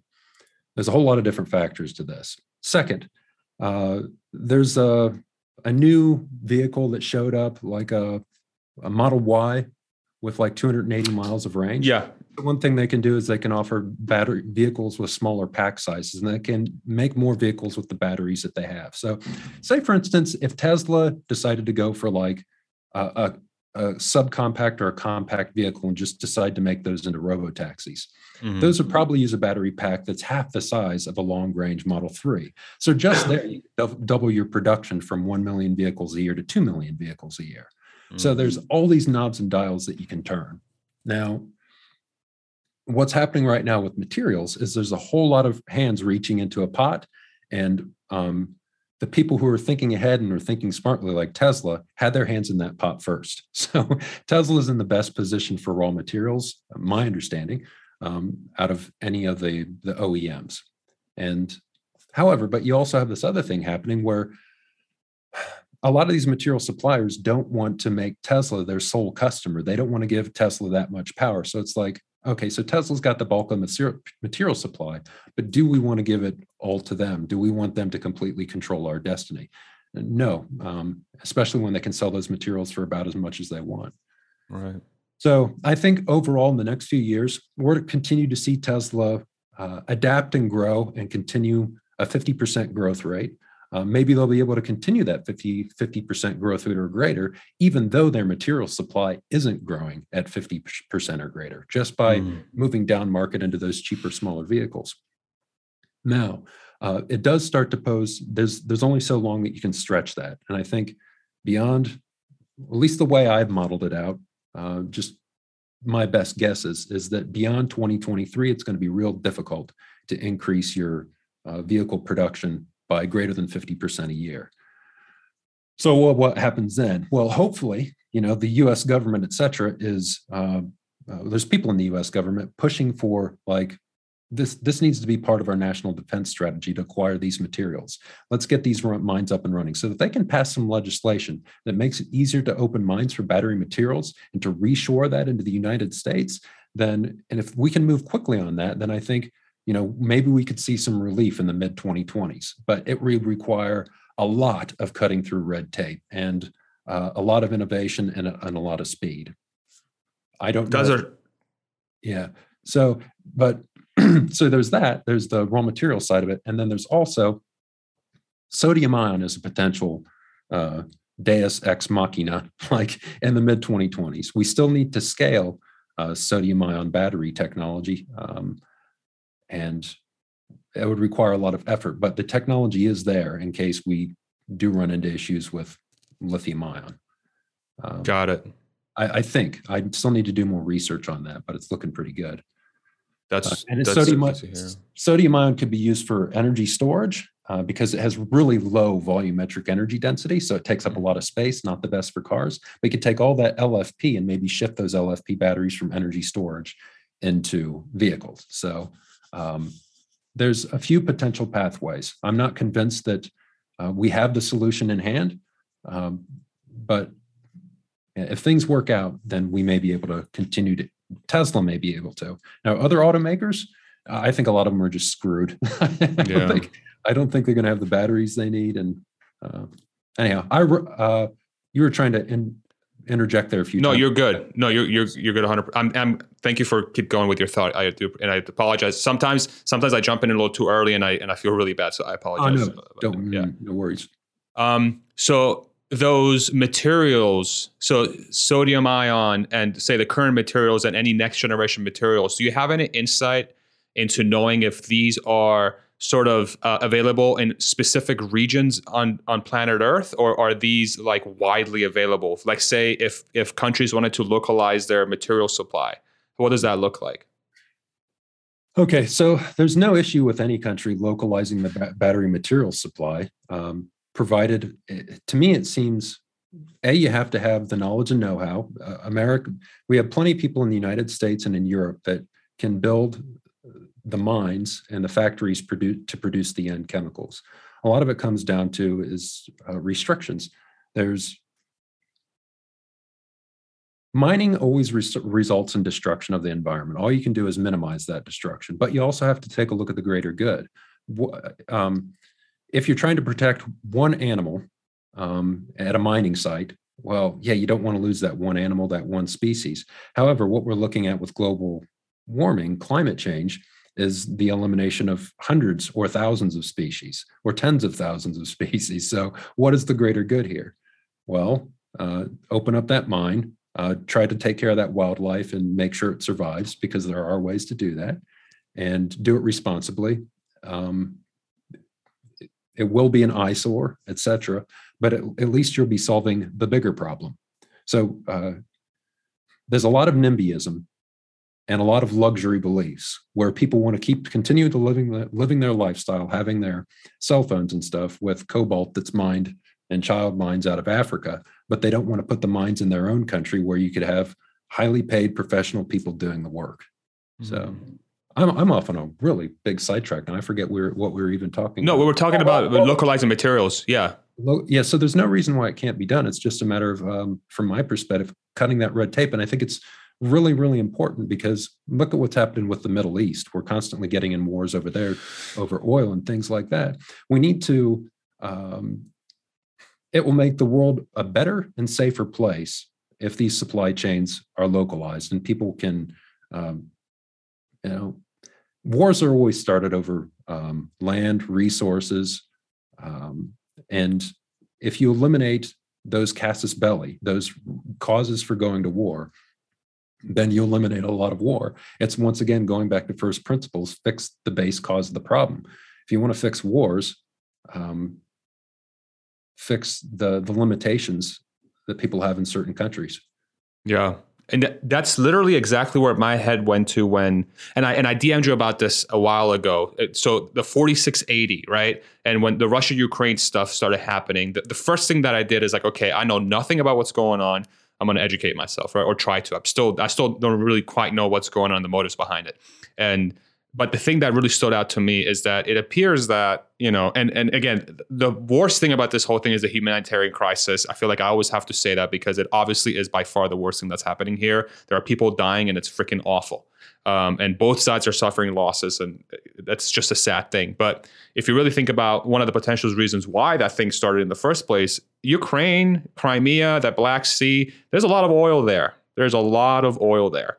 And I watched a video by Real Life Lore that kind of explained sort of the dynamics that happened. And it appears that one of the variables that as to why that conflict happened in the first place could have been driven because of the oil and the fact that Russia is so dependent on oil for their economic output that it's kind of a no-brainer. I hate to use that word, but it's kind of a no-brainer for them to have access to that, okay? And so the thing that I started thinking about is like, okay, like you think about the 4680, which is a battery technology that theoretically is very flexible when it comes to chemistries, and sort of it's an ideal size for multiple uses. I'm not a battery expert, you are, so correct me at any time when I'm saying something stupid.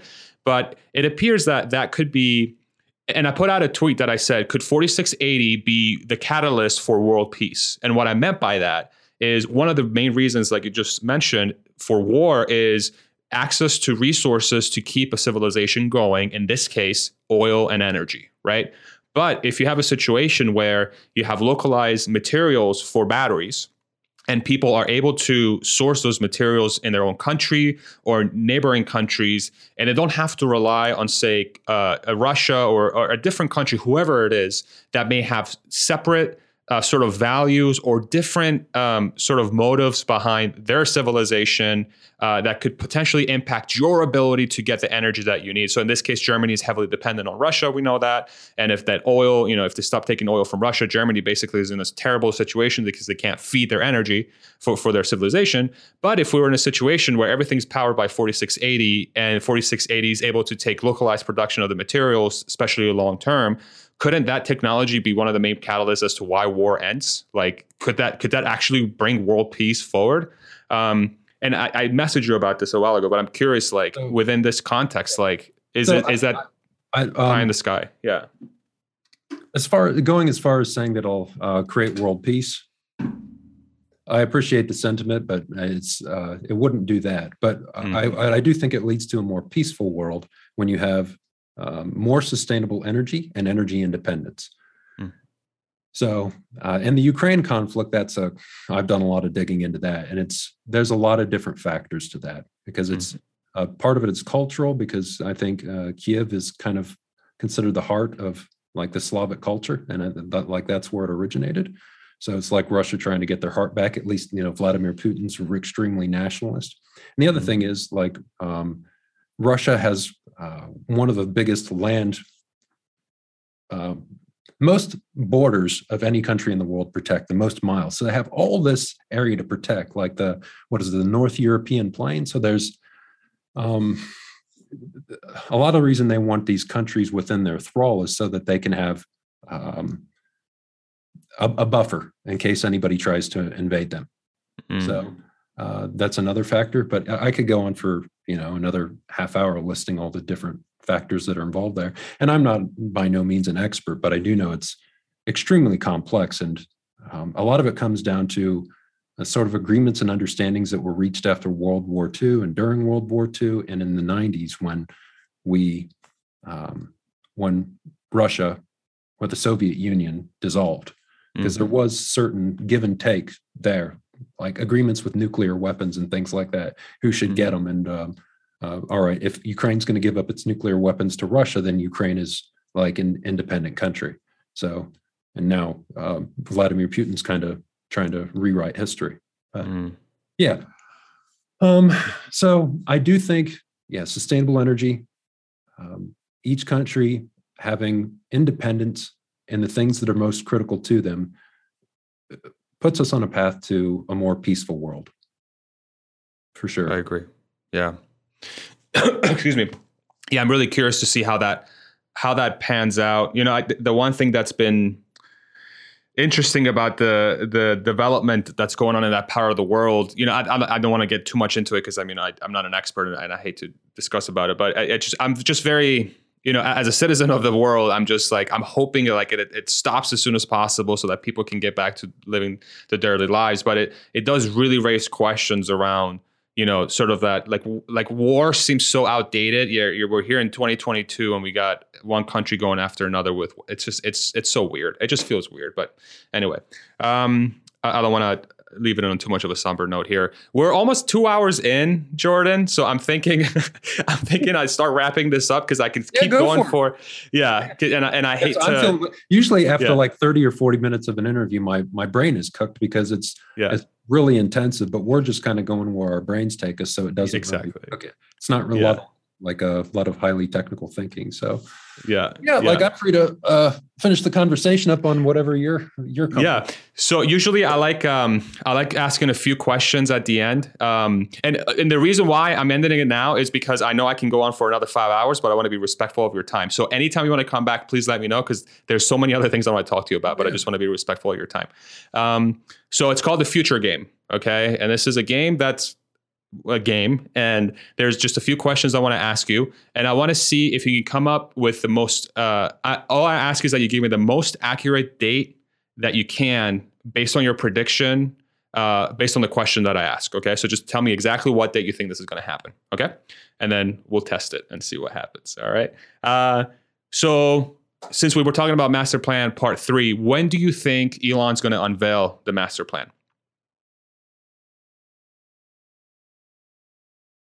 Well, if he's sitting down to write it, well, there's when he finishes it and when he posts it. So I don't know if there's going to be any lag there. So I don't know.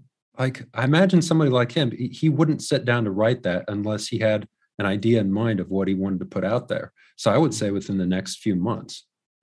Okay. So summertime, sometime, I'm guessing. Okay. Yeah. Got it. We'll go with that. When do you think Cybertruck will officially launch?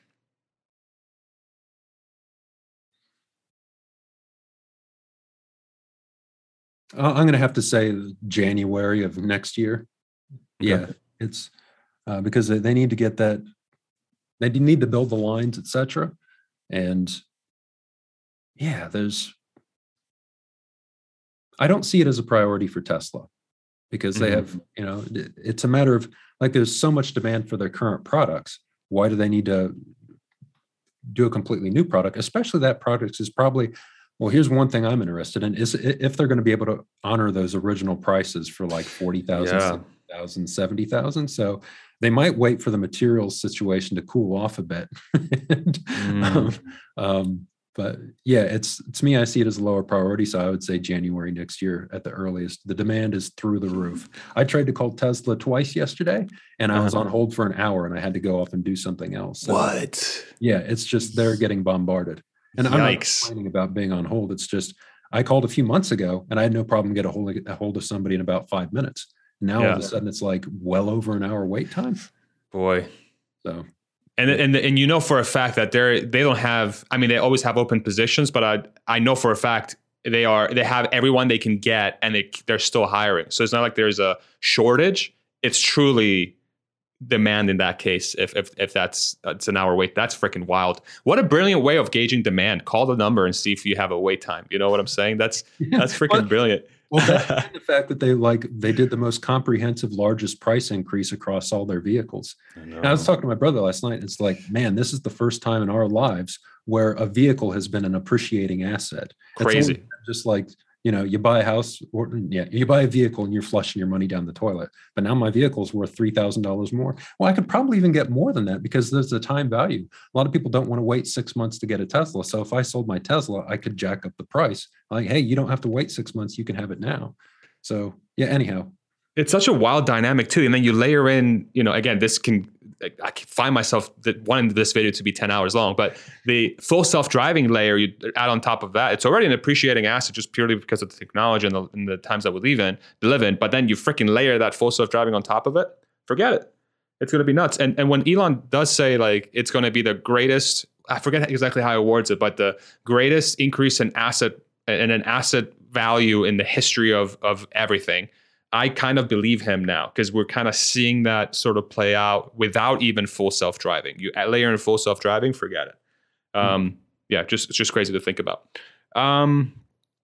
Okay, when do you think the 4680 will be used for home storage? That's a tough call because they're basically, I've said this before, they're playing Tetris with battery cells. So I find myself placing less emphasis on what battery cell they're using for what product, and more on, do they have enough cells to supply all their needs.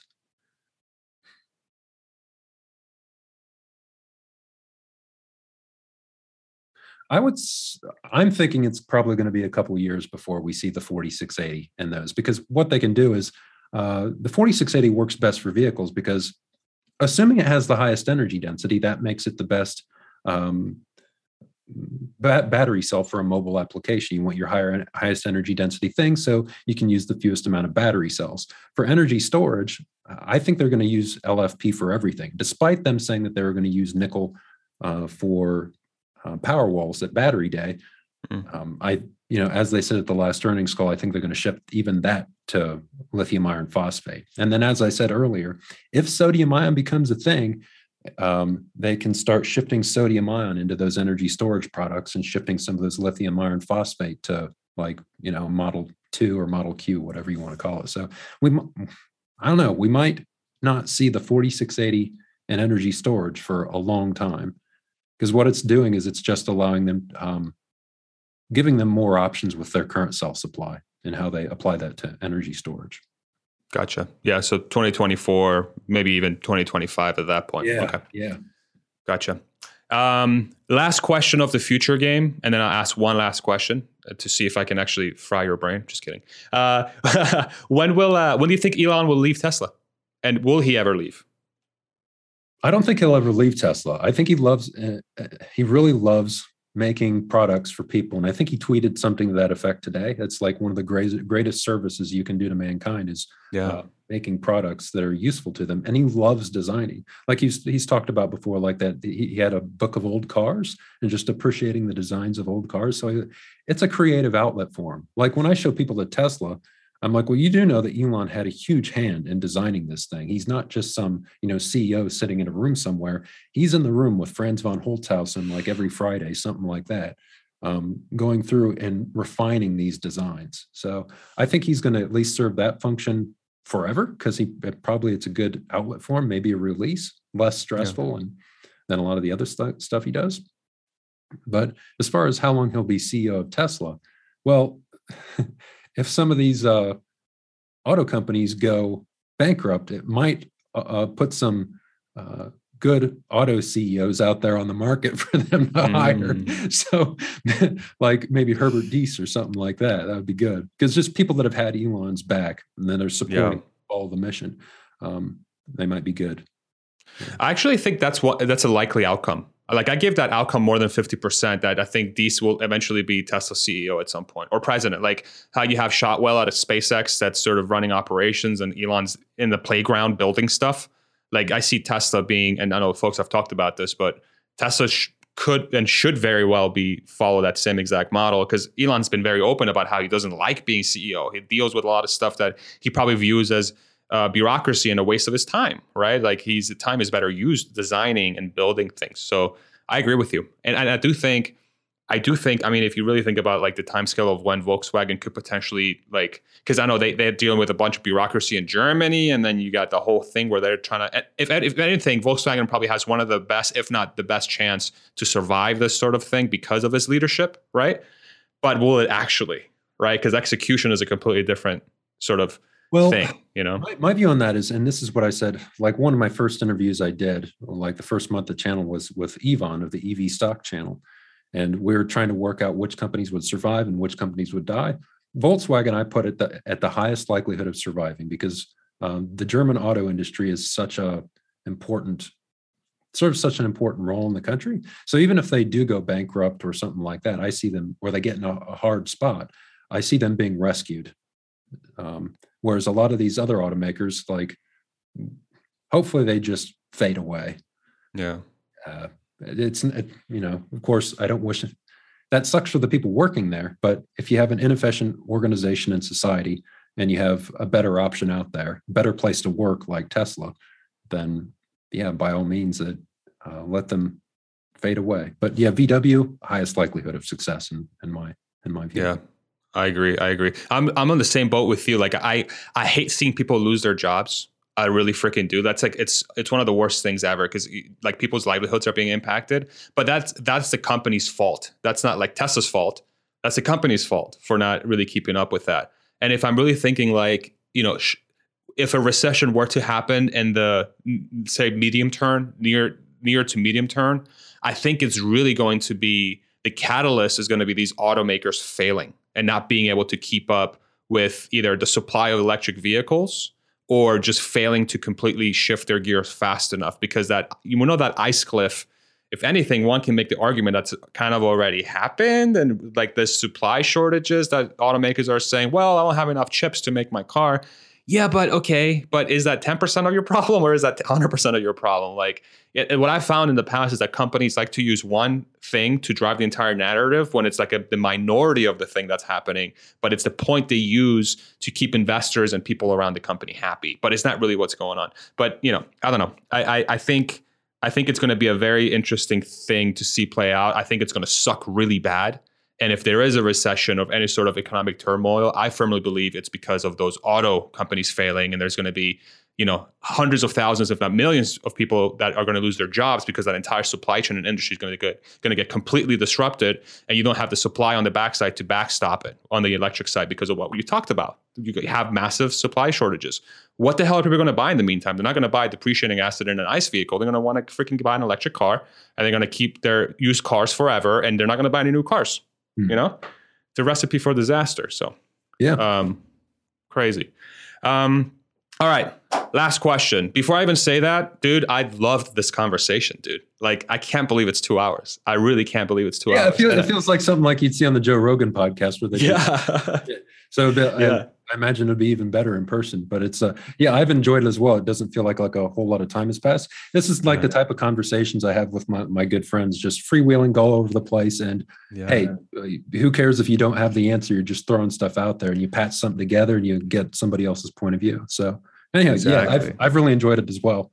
So. Thanks, man. I really appreciate you saying that. And I agree, man. It's the beauty of life is having these conversations. It's just getting to know other people and like seeing how they think, and then shoot the shit, have some ideas. And we live in a world where I think if more and more people see this kind of dynamic with just more and more regular people, more and more people will be willing to have those conversations with people that maybe perhaps they never talked to before, that now they're like step out of the comfort zone and have those conversations. So I think that's opening up that Overton window. And I think you're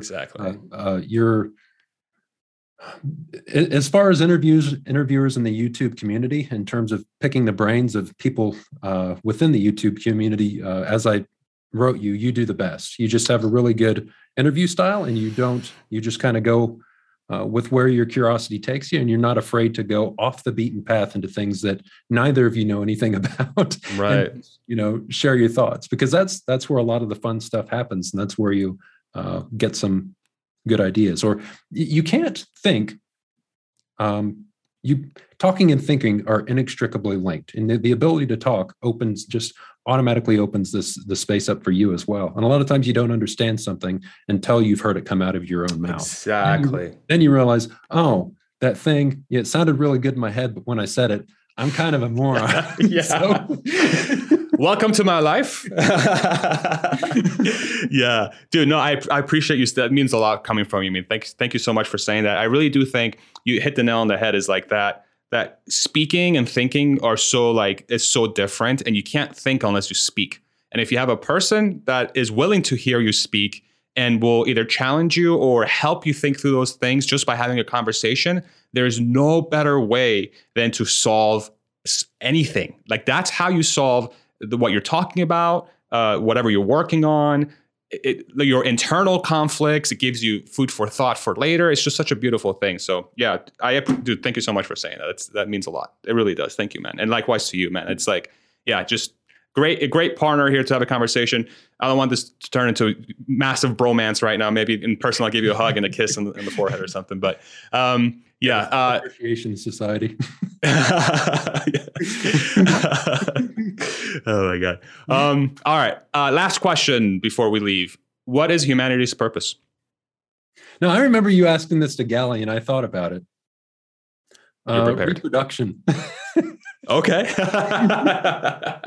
Because I know it's like a super basic first principles, but it's what's the point of doing anything if there's no generation after us to take advantage of and enjoy it? I mean, you could be in the type of person that thinks that we're just a flywheel for artificial intelligence, but that it's not really inspiring to think about. So like at the most basic biological level, we're here to reproduce. But so that's the first thing that needs to be in place. But on top of that, it's like, well, now that we have this gift of life, whatever you want to refer to it as, how can we make the best of it? So, yeah, and I think what we were talking about earlier with Tesla and what it's doing for people, unlocking their potential, I think is adding meaning to people's lives.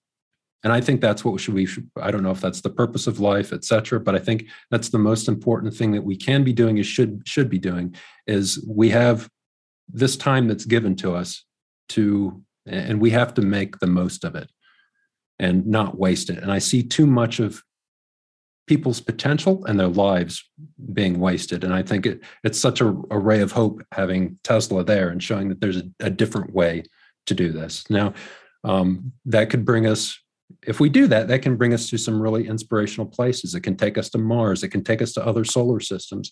If Tesla keeps developing their artificial intelligence systems beyond the robot and we develop a superhuman intelligence, what if that thing can solve some of the basic problems of physics that would allow us to do like warp speed and things like that? So looking deep into the future, there's just so much cool stuff to look forward to.